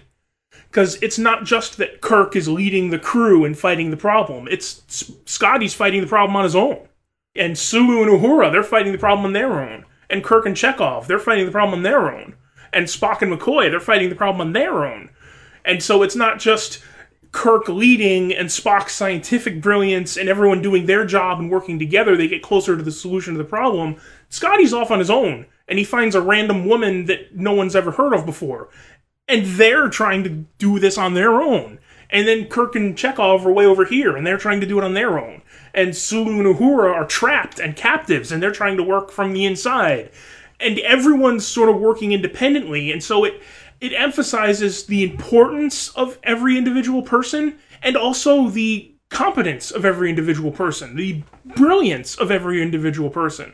Scotty is not just a valued member of the crew who does his job while everyone else is doing their job. When left on his own, he's still going to try to fix things. He's still going to try to solve the problem. He's still going to try to save the day, even left on his own. Not only is he going to try to save the day on his own, but he's going to advance closer to the solution of how to save the day. Kirk and Chekhov are left on their own. They don't have Spock's brilliance. They don't have McCoy's medical knowledge. They don't have Scotty's engineering skill. But they're still going to try to solve the problem on their own. And they're still going to make progress on the problem on their own. In fact, these groups are going to make so much progress on their own without everyone else that they're going to find everyone else on their way to the solution. Yeah, exactly. Scotty is working on trying to fix the Franklin so that he can find the rest of the crew. Meanwhile, Kirk and Chekhov are going back to the saucer so they can use the sensors to find the rest of the crew. Meanwhile, Bones and Spock are, trying to find the rest of the crew when they discover a little more about the MacGuffin in the movie. They're all individually working toward the same goal in different ways. They're all individually working towards the same goal, and they're all individually progressing towards the same goal. That's the important part to me, and I don't know that I'm explaining this adequately or putting it into words very well, but that's the important part to me, is that they're all, even though they're separated, even though they're isolated, even though they're sort of abandoned on their own, they're not just like hunkering down trying to survive it. They're not like, oh, I wish I could solve this, but I'm not the great engineer that Scotty is. Or, I wish I knew what to do, but I don't have the leadership skills that Kirk has. They're all trying to work on the problem. They're all trying to save the day. And not only are they trying it on their own, they're all plucky and trying to do it on their own, even though they don't have the rest of them, they're making progress. They're not doing anything that's ineffective. They're not trying and failing to work towards the solution to the problem. They're trying and progressing towards the solution to the problem, so much so that they all sort of bump into each other as they each approach the solution from their own various points. Yeah, exactly. I mean, the one exception to that, I suppose, is Sulu and Uhura, who do have their own bit of business that they do, but they do kind of fail. But at the same time, that's our viewpoint into what's going on back at the enemy base, and to find out a little more about that. Well, they're sort of doing the same thing, though. They're with the prisoners, but they're still, they manage to break out and get a signal out that's detected by the others. They manage to find out bits of the puzzle that they've been able to report back to the others. Spock goes to try to rescue Uhura from wherever she's being held captive, and is attacked and rescued by Uhura, who has beaten up her captors and is now beating up the people that were attacking Spock. So yeah, that element of the movie I thought was really, really well done, and that's a lot of what I mean when I talk about balance. That all of these groups of characters were very well balanced in terms of importance to the movie, importance to revealing the plot, and in textual terms, in terms of what they were actually doing. So that's very, very well handled there, I think. Yeah. Like I said earlier, I was glad to see Chekhov featured for where it's just him and Kirk, and they invade what's left of the saucer, and they run their scan, and they launch the thing, and they have their whole escape sequence. I was glad that Chekhov got that sort of featured role in what obviously is Anton Yelchin's last role on the series now. Right. I was glad he wasn't just sort of there like he was in Into Darkness, where he had a couple of scenes, but wasn't really an integral part of the plot. He was, as is, the function of these separation stories, he was featured in his section and was very important and got a lot of screen time and got to do a lot within the story. I was pleased to see that. By the way, the McCoy, well, really just the McCoy, half of the McCoy-Spock interactions, spot on. Absolutely brilliant. Both the writing and the performance by Carl Urban. Great. And I thought it was really interesting what they did with Spock, where when he thinks he's dying, he sort of lapses into emotional displays and philosophical meanderings, rather than maintaining his usual Vulcan stoicism. That big scene between the two of them, the fear of death is what keeps us alive scene, where they're kind of contemplating mortality, not only is a classic Spock McCoy scene that you could have had like in any episode of the original series where they were captured and held prisoner, any of 20 episodes, but also throughout that scene, I was starting to think, Spock is really displaying a lot of emotion here. He mentions Ambassador Spock, and there's that single tear of manly grief. He's really displaying a lot of emotion, and it seemed to me throughout the scene he was displaying more and more emotion, until he actually starts smiling and laughing, and suddenly McCoy isn't, consoling his friend. He's horrified because when Spock starts laughing, something is very, very wrong. Well, even when they get to the Franklin and Spock starts spouting off stuff like, we shall find hope in the impossible. It's like, that's not something he would say if he was feeling like himself. No, you're delirious. That was very well, because I was starting to think, this is a little out of character, and then McCoy realizes, no, you're delirious. That was great. So, yes, that was very well done. Let's move on to something that might be a bit of a big deal in this movie, although maybe not in context. We'll talk about that, but the destruction of the Enterprise. And the reason I say it might not be that big a deal is because they have beat up the Enterprise significantly in the last two movies, especially in Darkness. And so to see it actually destroyed, do you think that had all of the gravitas that it should have? Well, it depends how much gravitas you think it should have. True. I mean, it didn't have the impact of the destruction of the Enterprise in Star Trek 3, because that ship had been around for 15 years at that point. This ship has only been in 2 previous movies. So it's not going to have that kind of impact. It didn't have the impact of the destruction of the Enterprise in Generations, because again, we'd seen that ship on screen for 7 years.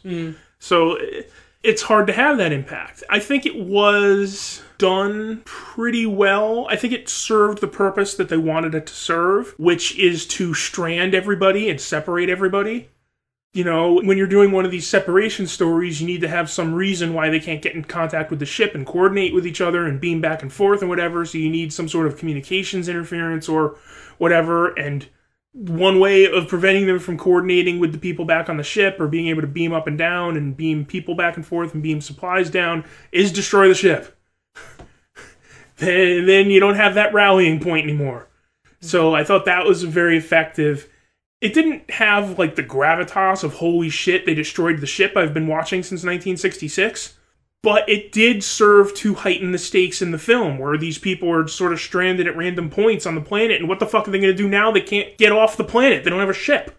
You know, even if you can restore communications somehow, even if you can rescue the crew from their captors, what the fuck do you do then? So it did serve its purpose within the story, which is to heighten the stakes significantly and to separate everyone and remove their sort of safe home base of the ship. True. And considering the ship as the house, you know, as the home of this family that the crew is built up as, it's removing an essential element. Well, going from your metaphor of the ship as house and the crew as family, what makes the crew family? Is it that they serve on the same ship? Or are they still a crew? Are they still crewmates even though they're no longer the crew of this ship? The ship is gone. They're no longer crewmates because to be a crew, you have to be a crew on a ship. There's no ship. Well, but are they still family now? Like in Star Trek 3, people are assigned to different places. They're not on the ship. Nobody is assigned to the ship anymore because they're decommissioning the ship, but they're still the crew. Exactly. Which, of course, inevitably means that they'll have a new ship. Well, that sort of, it both reinforces and contradicts the point you were making before. If the metaphor is that the ship is like a house, and therefore the people in it are like a family, this both contradicts and confirms that, in that family isn't made by cohabitation. A family is still a family, even if they're homeless. Even beyond that, though, they were, from the angle that they were made a family by serving together on this ship, they're still a family without the ship. And that is really what proves that the crew is a family. Because, like I said, family isn't made by cohabitation. These people are still family, even though they're no longer crewmates. The one thing I didn't like, frankly, is that they have the Enterprise A by the end of the movie. I thought it would have been better if they just sort of had the ship under construction, and it was heavily implied that, you know, they're going to get a new ship, and there's still going to be a crew on a new ship in the next movie. I thought that would have been a better ending than, like, speed zooming through construction and having the completed ship right there before the end of this one. Yeah, that's something else that gets hyper-accelerated. I mean, we're in 2263 still, I suppose, and we've got the Enterprise A now. I mean, they're going to run through the letters. Well, they did the refit at the end of Darkness. Yeah. So, partly I didn't like the way they zoomed through it just to show the ship. I thought it would have been better to show the thing under construction as, like, the promise of the future, rather than zooming through construction and having it as a fait accompli. Plus, that gives you a few more years to design the Enterprise A. Yeah, plus you could have put some more work into designing it. It would have been a nice reveal during promotion for the next movie. Look, it's the new Enterprise. Or if you go, like, with the super secret JJ methodology. It could be, oh, we're super secretive. You don't know what the new Enterprise is going to look like. Either way, they could have used it there. I like the theme of ending with the promise of the future rather than zooming straight to when the future is here, I thought that would have been a nice note to end on. Also, it would give the people that make the next movie the chance to design the ship themselves rather than just having this thing they slapdashed together just to stick at the end of this one. I thought that would have been better from the production standpoint. So I was sort of disappointed that they showed the new Enterprise at the end of this movie. Also, it's another sort of rehash of what they just did in the last movie, where the ship was heavily damaged and had to be repaired and was sort of refit and had a whole new look to it at the end of last movie. And the new look, freshly rebuilt Enterprise was debuted at the end of the last movie. And to do it again at the end of this one, again, felt like kind of a rehash and do-over. A little bit, yeah. To be fair, I can't harp too much on the design of the Enterprise A from seeing it for 30 seconds at the end of the movie, but it's kind of just the Enterprise, but beefier, right? It's a little chunkier. Also, when they did the Enterprise refit at the end of Darkness, they made the impulse engine at the back of the saucer bigger, and then when they did the Enterprise A, the impulse engine is even bigger. In addition to the Star Drive section being a little chunky. Well, you're the one that complained that there wasn't enough color. Now there's a giant red thing on the back of the saucer. It's even gianter. I do kind of like the design of the impulse engines that they've had on these Enterprises, actually. The way that the various, it's not just one light, There's a lot of detail there. Yeah, I kind of like the design of the impulse engines. I still kind of wish they had designed the Enterprise A in 2018 or so, and we hadn't gotten to see it until the next movie started. Oh, yes, I agree. I thought that would have been a nice note to end on. You see the ship under construction, and it's like, we have this to look forward to. It's the promise of the future for the crew that they're going to get this new ship. It's also the promise of the future for the audience that we're going to get a new movie. I would have liked that ending.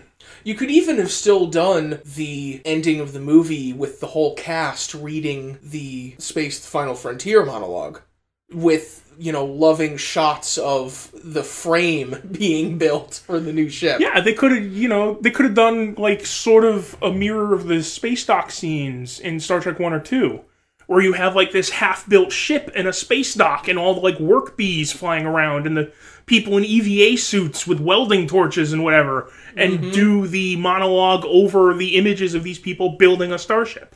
Don't show the finished ship at the end. Yeah, you could even, to really drive the point home, have, the one kind of finished section is the top of the saucer where it says 1701A.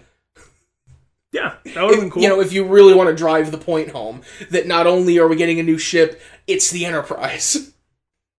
Under the circumstances, I was kind of disappointed that Anton Yelchin wasn't the last one to speak during that whole group read-through. That would have been nice. Yeah, I can see that point. I wonder how much... Well, yeah, they probably recorded all that 18 months ago. Well, I'm assuming, it wouldn't have been too hard to have everyone read the whole thing before you decide how you want to intercut it. That's true. I don't know what sort of raw materials they had. You just have everyone pause between each phrase so that you can cut it together. It does raise the question, who are they going to have read it at the end of Star Trek 4? Since apparently someone has to read it at the end of every movie now. They did Leonard Nimoy in the first one, and then they did Kirk at the end of Darkness, and now they did everyone at the end of Star Trek 3.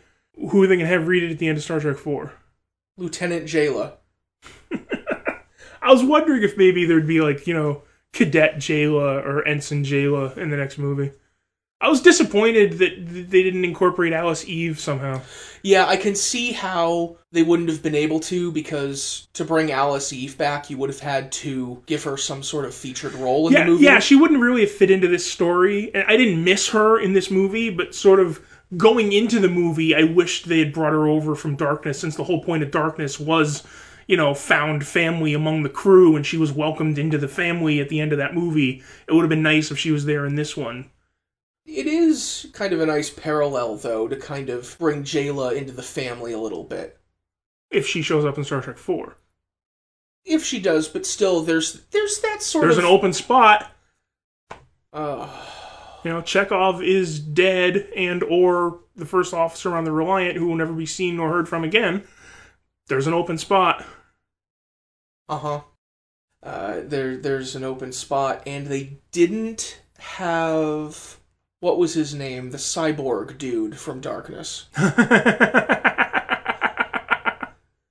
Yeah, I don't know if they've carried over any of the background extras, other than reportedly Cupcake, but I'm going to have to see proof of that. Yeah, supposedly. What about James Doohan's son, who was at the transporter console in 09 in Darkness? I don't know where they would have had him in this movie, since all the transporter scenes were on the Franklin, and that was just with the Bare Bones crew. I mean, he might have been in one of the crowd scenes. Yeah, it looks like he got cast as Scotty in a fan film series. Yeah. Which means he's probably not going to be in official Star Trek anymore. Well, I don't know. There's all sorts of stuff going on with the fan films now.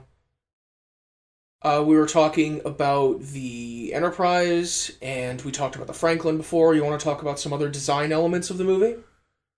Well, we could go into uniforms, if you'd like. We've covered uniforms in the previous movies. Yeah, I know you're raring to go. They made a lot of uniforms for Star Trek 09, and they made a lot of uniforms for Into Darkness. And they made a significant number of uniforms for this movie. I mean, like I said, I'll have to watch it 10 or 12 more times and take copious notes to really speak with authority, but at the minimum, we have new Starfleet uniforms, which I have to say I'm not a huge fan of. Like the big high neck in the back, I don't like how that works. You know, I wasn't that huge a fan when I first saw them in the trailers and in some of the publicity photos, but seeing the whole movie, I got used to them really quickly.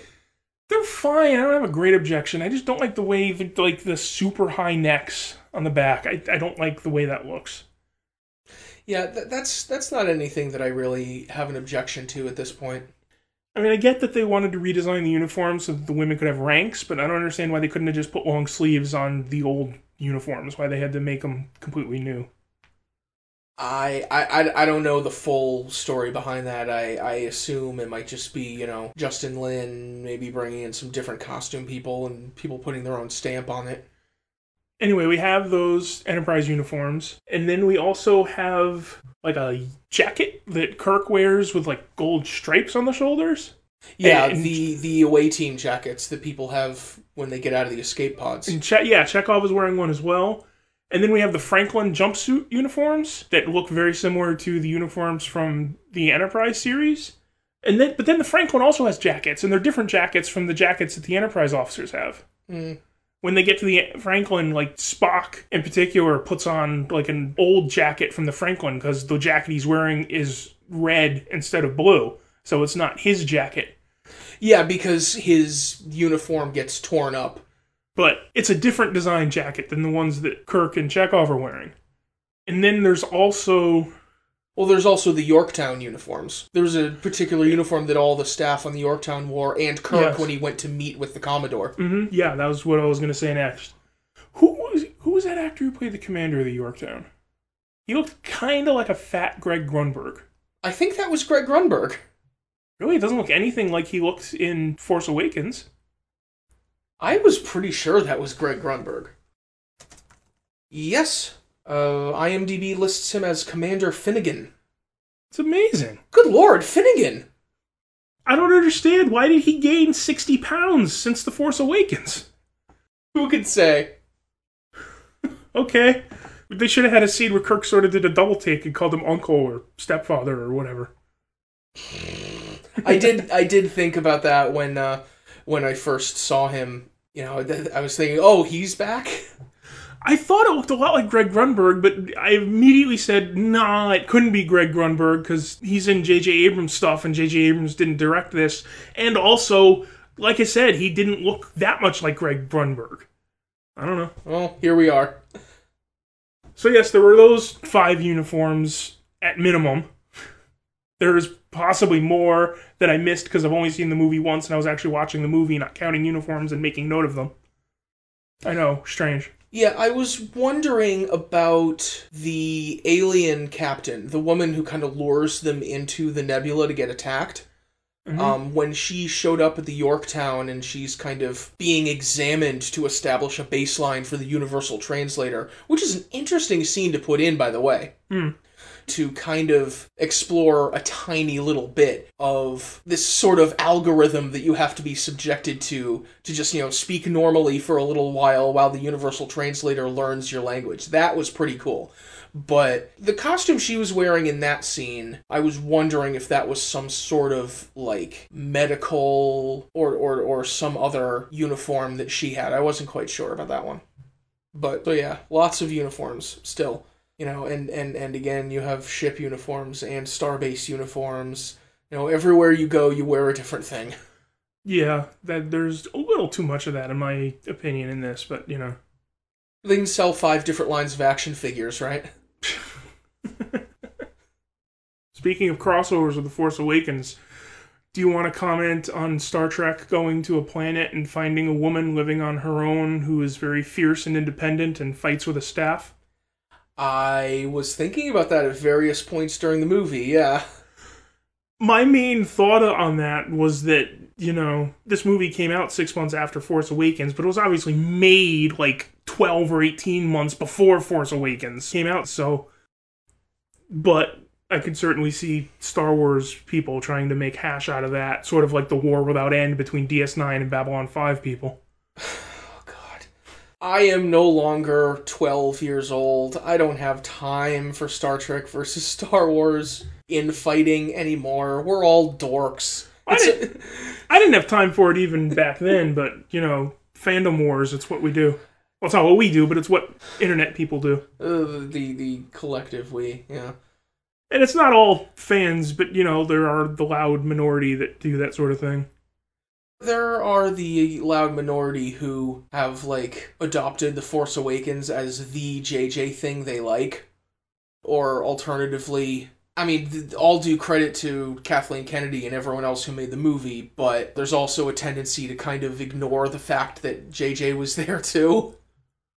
Can I just say, like we've talked about, a certain vocal minority of fans do these things. There have been fans who have hated this entire reboot series of movies and hated J.J. Abrams and hated everything he did with the movies and hated, in particular, the treatment of women in the first 2 movies. The women don't have sleeves on their uniforms, so they don't have ranks, and there's that underwear scene with Alice Eve, and none of the women have featured roles, and Uhura's the only woman in the crew, and her main role is as a love interest for Spock, and they hate J.J. Abrams, and they hate everything he's done with these movies, and they hate in particular his misogyny, and then... Because I read these people online, and I saw one of these people commenting about how the character Jayla was featured prominently in some of the promo materials for the movie, because she's the guest star, and they always feature the guest star in the promo materials. But because Jayla, the female character, was featured in the promo materials, this person commented that this is such a stark departure from what they did on the previous 2 movies, where there was only one main female character and her main role was as the love interest, and there was that gratuitous underwear scene they made Alice Eve do, and the previous movies treated women like shit, and now they're featuring this great new woman character in all the promo materials. The Star Trek people obviously learned from what JJ did on Star Wars with Rey. Well, I literally had to turn off my computer for a while after reading that. This is why I often say I have no time for people that don't like the reboot. You want to shit on the reboot, go over there and do it on your own. I have no time for these people. That's a special comment. Goodness. Well, in terms of women in this movie, Jayla obviously gets quite a bit to do, and quite a bit that's not, stereotypically feminine. You know what I liked? Kind of a small point, but one particular point that I liked, and this can be taken several ways, but I thought the way they did it in the movie was done well. A lot of times when they have a woman amongst the group of heroes, they have to have a woman amongst the group of villains, so that the woman can fight the woman, and so that you can have a fight scene without having a guy trying to beat up a woman. Which, on the one hand, is good in a way. It's understandable. You can easily do a fight scene between a man and a woman and make it look like domestic violence, and you don't want to do that. But on the other hand, it just sticks out like a sore thumb that the only woman among the villains happens to be the one that gets into the fight with the woman among the heroes. And so I appreciated when Jayla has her big fight scene when she is shooting people as part of the distraction to rescue the crew, and she has to fight off the attackers from among Idris Elba's people, that they don't have, like, one woman among Idris Elba's people for her to fight with. That she's just fighting whoever's there. And then she almost gets Inigo Montoya's journey, where, you know, Krall's, like, number 2 bad guy killed her father, and so she has to fight him. Yeah. But I understand the impulse that you don't want to do a fight scene between a man and a woman, because it's really easy to do that in a really bad way. But if you can do it without doing it in a really bad way, I like how they handled it here. Where, like I said, they didn't just have one female villain whose only reason for existing was so she could have a fight scene with the female hero. Yeah. The reason why all of the villains are men is another issue.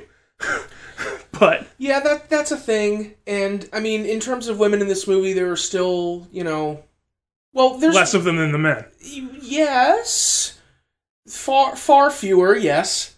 In terms of major characters, there's still just Jayla and Uhura, but you know, there was also the Commodore, and also what was her name, Lieutenant Syl? Yes, who was hiding the thing, and the woman who lured them into the nebula, the one female villain. I suppose, yeah. But she wasn't a woman because they needed someone to have a fight scene with Jayla. Yeah. She didn't interact with Jayla at all. Yeah, exactly. So you still have the 2 main characters in the movie who are women, and we're still not passing the Bechdel test, but hey. Yeah, I think they never had a scene together. Uhura had a scene with Syl.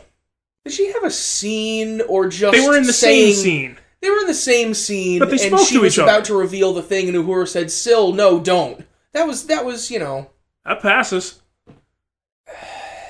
That's a better pass than Insurrection, which passes because Troy and Crusher talk about their boobs. Good lord. Yeah, Star Trek movies do not have a good history with the Bechdel in the least. Bechdel is an incredibly low bar, and this movie does manage to pass it with that scene between Uhura and Syl. If I remember correctly. Like I said, I've only seen the movie once, so if I'm remembering that correctly, I think you can argue it passes there. Possibly. But, you know... It's still, you know... There's like 8 men and those 2 women in the main cast. But I still think it's a good thing that you have... You know, you have Uhura and Jayla both as women who hold their own in terms of importance to the plot and in terms of...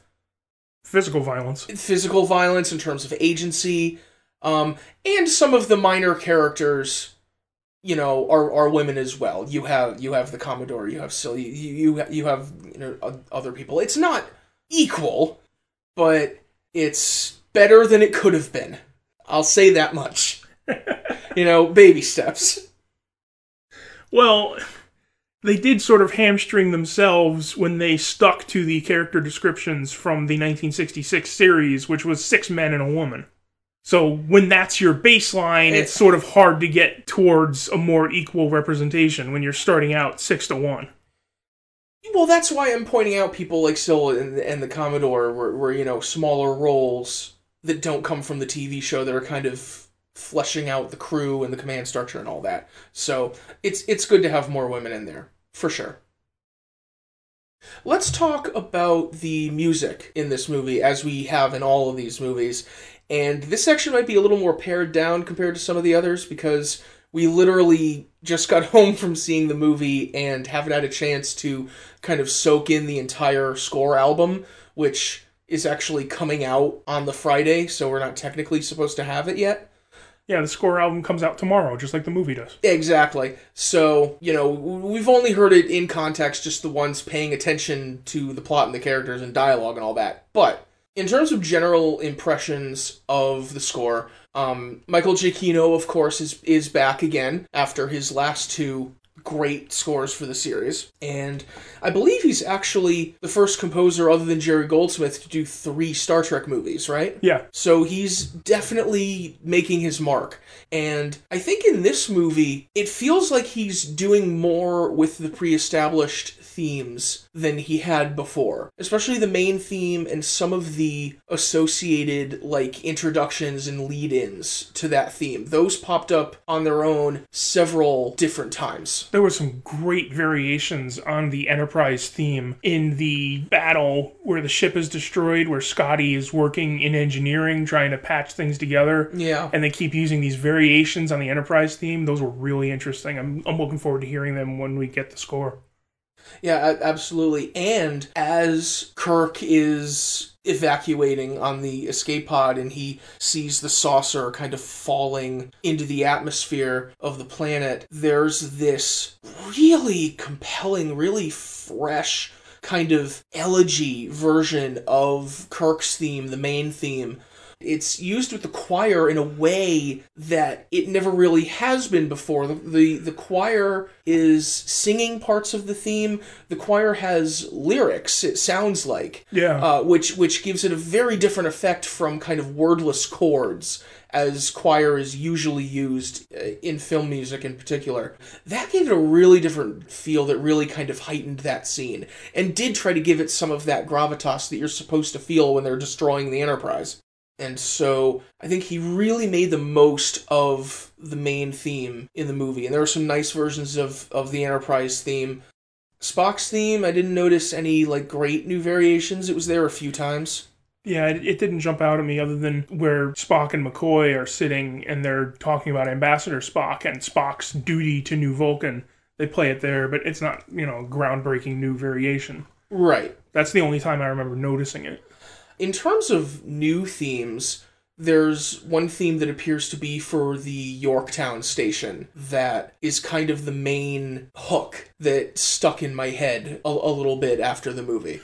Is that the one they use? There's a theme that they use during the battle at the Yorktown station toward the end of the movie that sounds a lot like something else, but I don't know what else. That happens to me a lot. I hear a piece of music and I go, oh, that sounds just like something else that I can't think of. Yeah, I can't place it either. I've been trying to. There's this video that the score label, Veracera Band, that's putting out the CD, put on their YouTube page that has, sample clips from a few of the tracks. And I picked it out there as like the one big new theme that I could identify. And I really can't place what it reminds me of.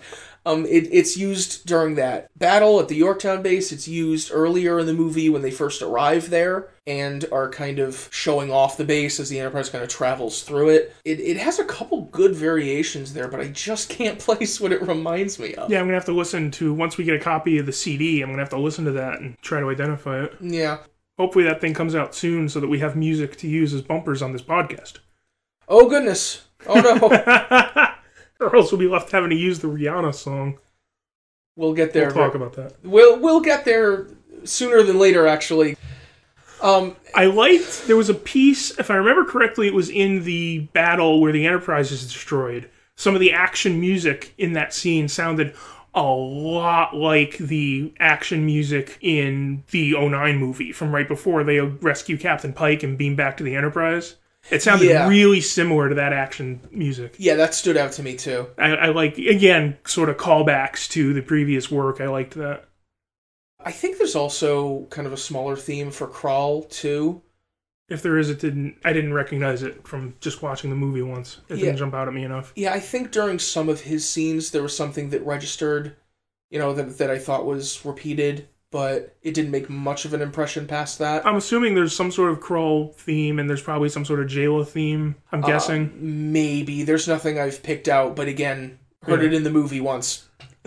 So, yeah, we don't have our typical exhaustive analysis of the score quite yet this time. Yeah, you haven't studied the liner notes from the 2 CD version yet. No, not Come really. back in 2018, we'll have more to say. Yeah. Well, they've typically done these things a year later for the last 2 movies, so I'll be looking for that next summer. And then it's got to have time to, soak in and consider it. So Exactly. So, one thing that was interesting, I thought, in this movie was the use of non-score music. which they haven't really done a lot of. Like, the last really significant use, I mean, obviously in the 2009 movie they used Sabotage that one time, but other than that, you're really going back to, like, a couple of jukebox songs in First Contact, and then some, like, source music from Star Trek IV when they go back in time. So I thought it was really interesting, the use of songs at two particular points in this movie. Yes, this movie places a great deal of emphasis musically on that sort of diegetic source music. You know, we hear a couple of pieces of classical music. I like they called it classical music. I love that they actually pointed out that it's classical music, because you see people complaining all the time about the Beastie Boys in these movies. And I don't understand how they can complain about the Beastie Boys in these movies when they never complain about Mozart. Mozart's way older. Theoretically, that should have been lost to the dustbin of history before the Beastie Boys were, right? That's why I love that they specifically call out at the end of this movie that that's classical music. Yeah. Because it's 200 years old. And if you can have Mozart and Beethoven and, you know, Picard's listening to Berlioz and Gilbert and Sullivan and they're all reading Shakespeare, everyone's favorite fucking author is Shakespeare.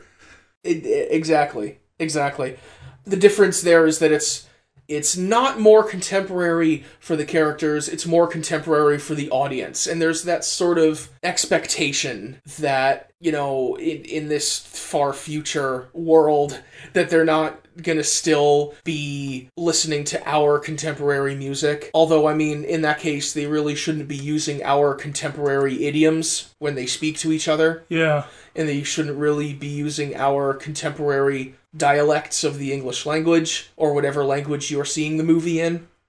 They shouldn't be using our dialect, and they really shouldn't be using our idioms, which anyone who's read Shakespeare can tell you change over the course of hundreds of years.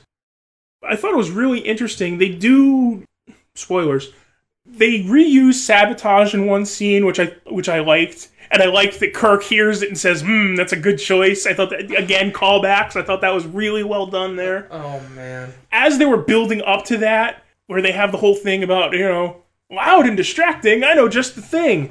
And at that point, I knew it was either going to be the same song they'd used earlier, or it was going to be Sabotage, a callback to the 2009 movie. And I like that if they're going to use Sabotage there, I like that they had Kirk comment on it. Like, oh yeah, I remember one time when I heard this old piece of music. I really liked that touch.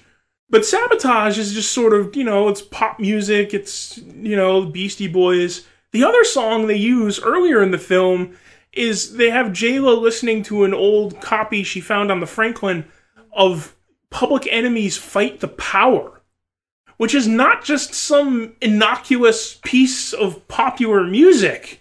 That is a very politically charged piece of music that, especially when it came out, and even to an extent now, that is not just some innocuous piece of popular music to throw in a movie and say, oh, ha, ha, I'm listening to this 200-year-old piece of music. I wonder how much thought they put into that choice. That's not just a listen all y'all, it's a Sabotage, you know? Yeah. Yeah, you know what? If they're going to use this, you know, more contemporary music, if they're going to keep up with, you know, the Beastie Boys in particular, I get kind of a goofy, campy fun out of the fact that they just went whole hog with it. Oh, yeah. You know, if they're going to have it in the movie, it's not just, you know, little kid Kirk's playing it in a car anymore. It's not just Kirk has a turntable in his apartment. It's, you know, the Beastie Boys saved the day. I mean, the people who don't like it are going to hate it, but if you're, you know, if you don't really care about it, or if you get a little bit of enjoyment out of it, it's just so fun. The Beastie Boys saved the day at the end of Star Trek. I mean, that's kind of amazing. They do sort of go whole hog with it, going, you know, orchestrating the battle with the ebbs and flows of the song. Yes! Using the song as an underscore. They really just did whole hog with it, and I appreciate that, you know? Like I said, I guess it's kind of sort of campy. I don't know if campy is exactly the right word, but it's sort of, I guess it can be seen as like less serious than a standard battle with score underneath it to like orchestrate the battle with the ebbs and flows of Sabotage by the Beastie Boys. But I thought it was great. I loved it. Where the where the shields come up on the station just when the Beastie Boys get to that part of the song where it goes. I thought that was fucking great. Oh man, it was building up to that part of the song, and I was thinking, what are they gonna do for this part of the song? And then they cut to Greg Grunberg in the Yorktown, like they're picking up the signal, and I forget what the actual line is, but Greg Grunberg basically commands whoever's under him to pump up the jams. Yeah. And then oh my god. Like I said, the people who don't like it are going to absolutely hate it. I liked it a lot. But it's kind of amazing.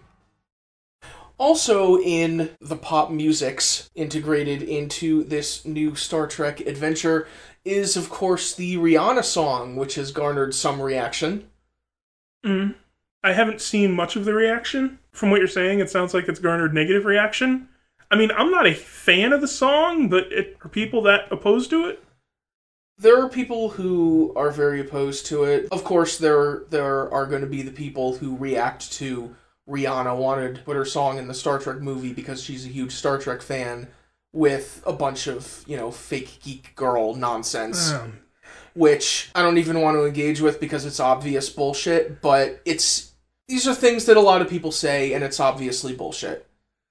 I mean, I don't know what she's a fan of and what she's not. She may be a huge Star Trek fan. I don't know. It would not be outside the realm of possibility that she said she was as part of a marketing campaign because she's got her song tied in with the new movie. That's not outside the realm of possibility. People get their song attached to a movie and then do a bunch of interviews like, oh, I'm a big fan of the movie. So I don't know if she's a fan or not. I have no idea. I don't know her. I don't know her tastes. I don't know if she likes Star Trek or not. If she does, I don't know if she's a big fan or a casual fan. I have no idea. And neither does anyone else. And anyone else claiming to is probably being... Are they being sexist or are they being racist? Yes. Put your hands together. Like I said, I haven't seen the reaction, so I don't know if they're offended that this black person claims to like Star Trek, or I don't know if they're offended that this woman claims to like Star Trek. And what you're saying is put your hands together. They're not so specific in their comments and their tweets. Well, are they calling her gendered slurs or are they calling her racist slurs? I don't really get in the muck of that stuff as much. I've seen a lot of stuff about, I bet she's not a real fan. Even when she did a video for this 50th anniversary thing that was put together for the convention, I think, in Vegas. And they had a montage of all sorts of, notable fan people and celebrities and whatever who are fans, and she was part of it. With her vintage late 70s, early 80s Kirk and Spock t-shirt, talking about how she likes Star Trek so much. And reactions I've seen have ranged from, hey, cool, to, she didn't mention any episode titles, so she's not a real fan. Oh, God, that's that same... It's the same gatekeeping bullshit. It's the same thing they did when, back before the change in production staff, when Roberto Orci was going to direct and he hired these two writers to write the movie with him. And so there were all these articles about, like, are these two new writers Star Trek fans? And do they know the original series? And do they know this episode? And it's like, who gives a fuck? I keep saying Nick Meyer didn't know a damn thing. Nick Meyer and Harv Bennett didn't know a fucking thing before they made Star Trek 2. And they made Star Trek 2. The movie that every movie since has tried to be. So Rick Berman didn't know a damn thing. Michael Piller didn't know a damn thing. People like Next Gen pretty well. Even apart from the misogynist, racist stuff, they do this gatekeeping even to white guys, and it's still bullshit then. And it's bullshit whenever they do it to anyone. Like I said, I don't know if she's actually a fan or if she's just saying that because she's trying to market her song that's attached to the movie. I don't care. Well, at any rate, so they used the song over the end credits, and it's, it's a fine enough song. It's fine, it's a song. Like I said, I'm not a fan of it, but it's not to my taste, but I'm not the one they're trying to market with it. Yeah. I'm not the one who they're trying to say, hey, do you like this Rihanna song? Come see Star Trek. It's not aimed at me.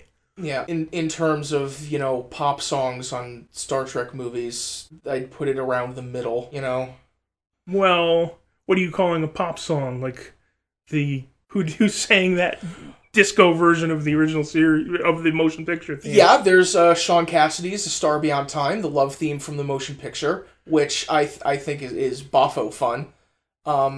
Nothing from 2.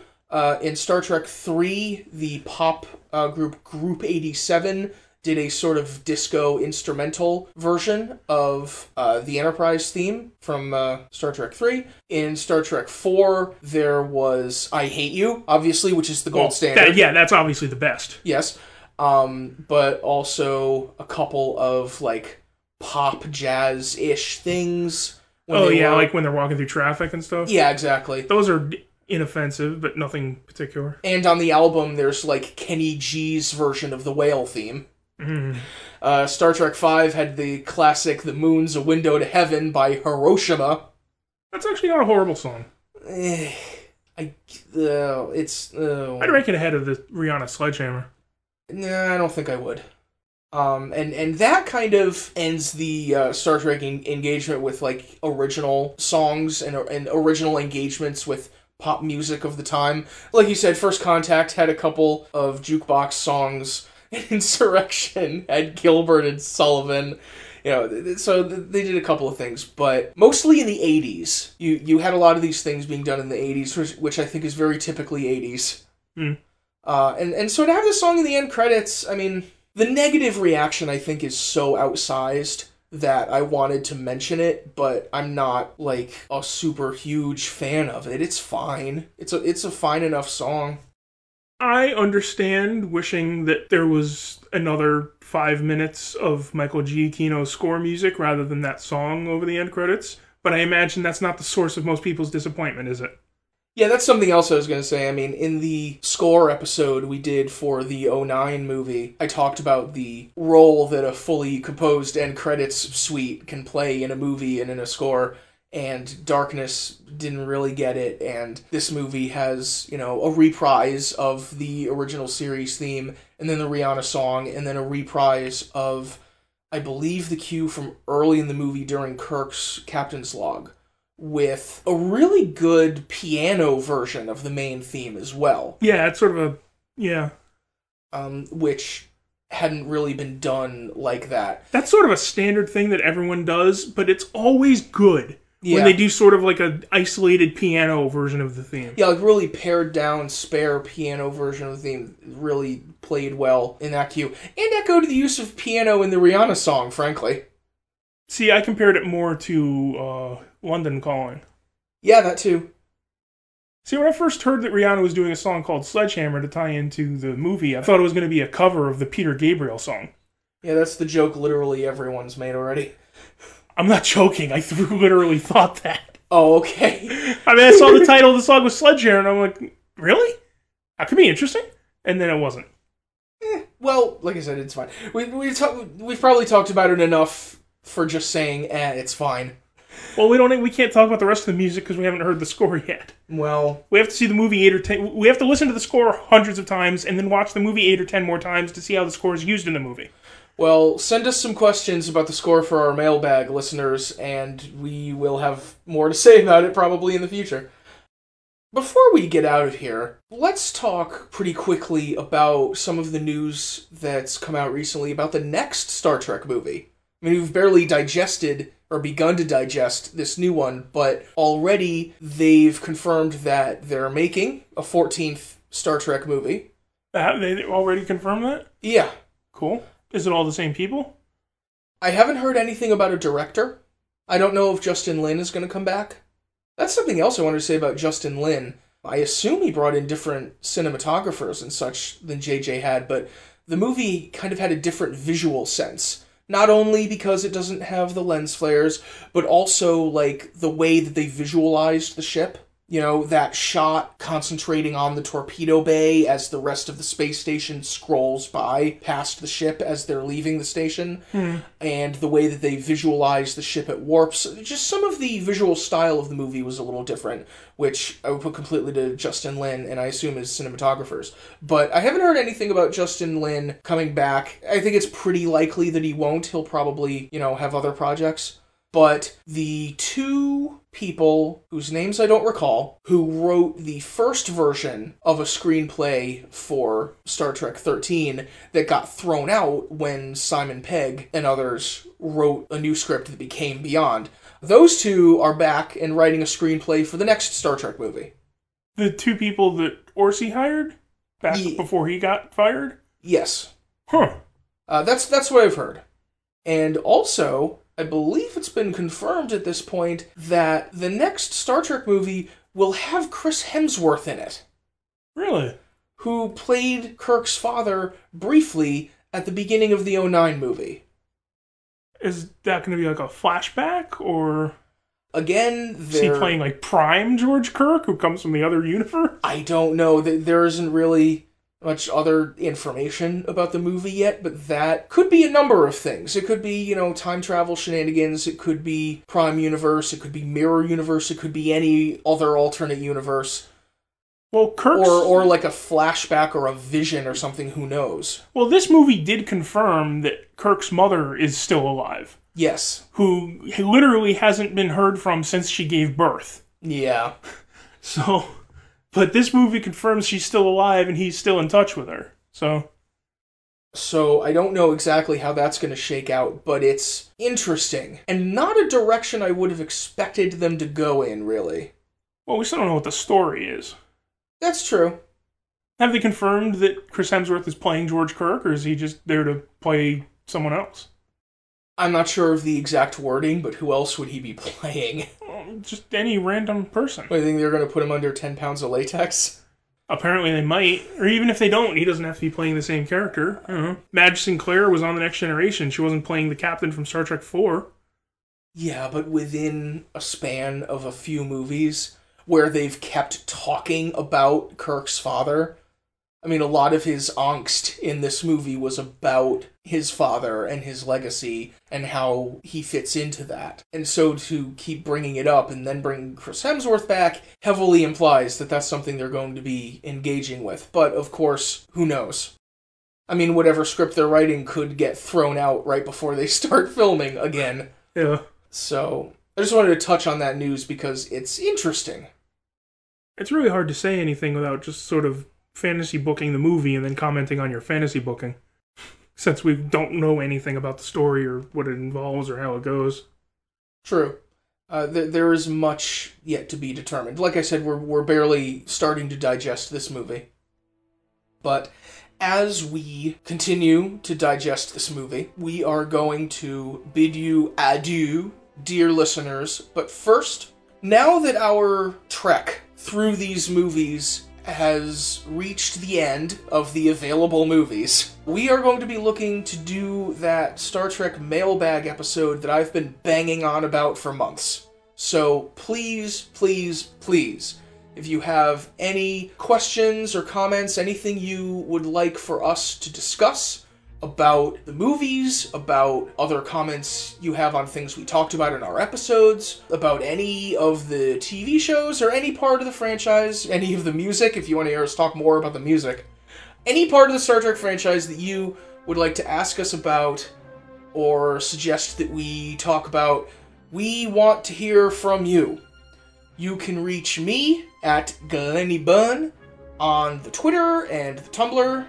You can email me, glenb@placetobenation.com. You can comment on the Facebook post for this episode on the Place to Be Nation Facebook page, or our chat group, or anywhere else. You can reach me on Facebook if you really want to. Reach out and touch me with your questions. Scott, nobody's reaching out and touching you. No. But they can reach out and touch me. I like to be touched. That's not what you said the last time. Good night, listeners.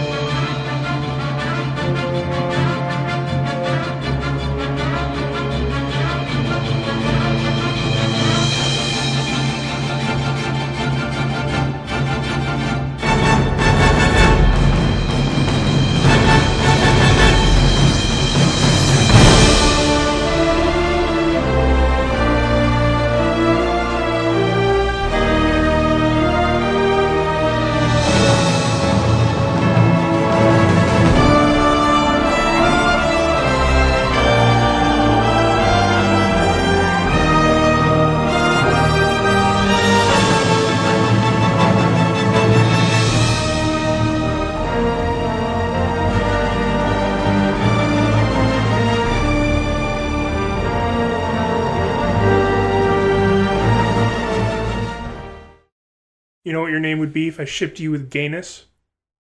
Glenn.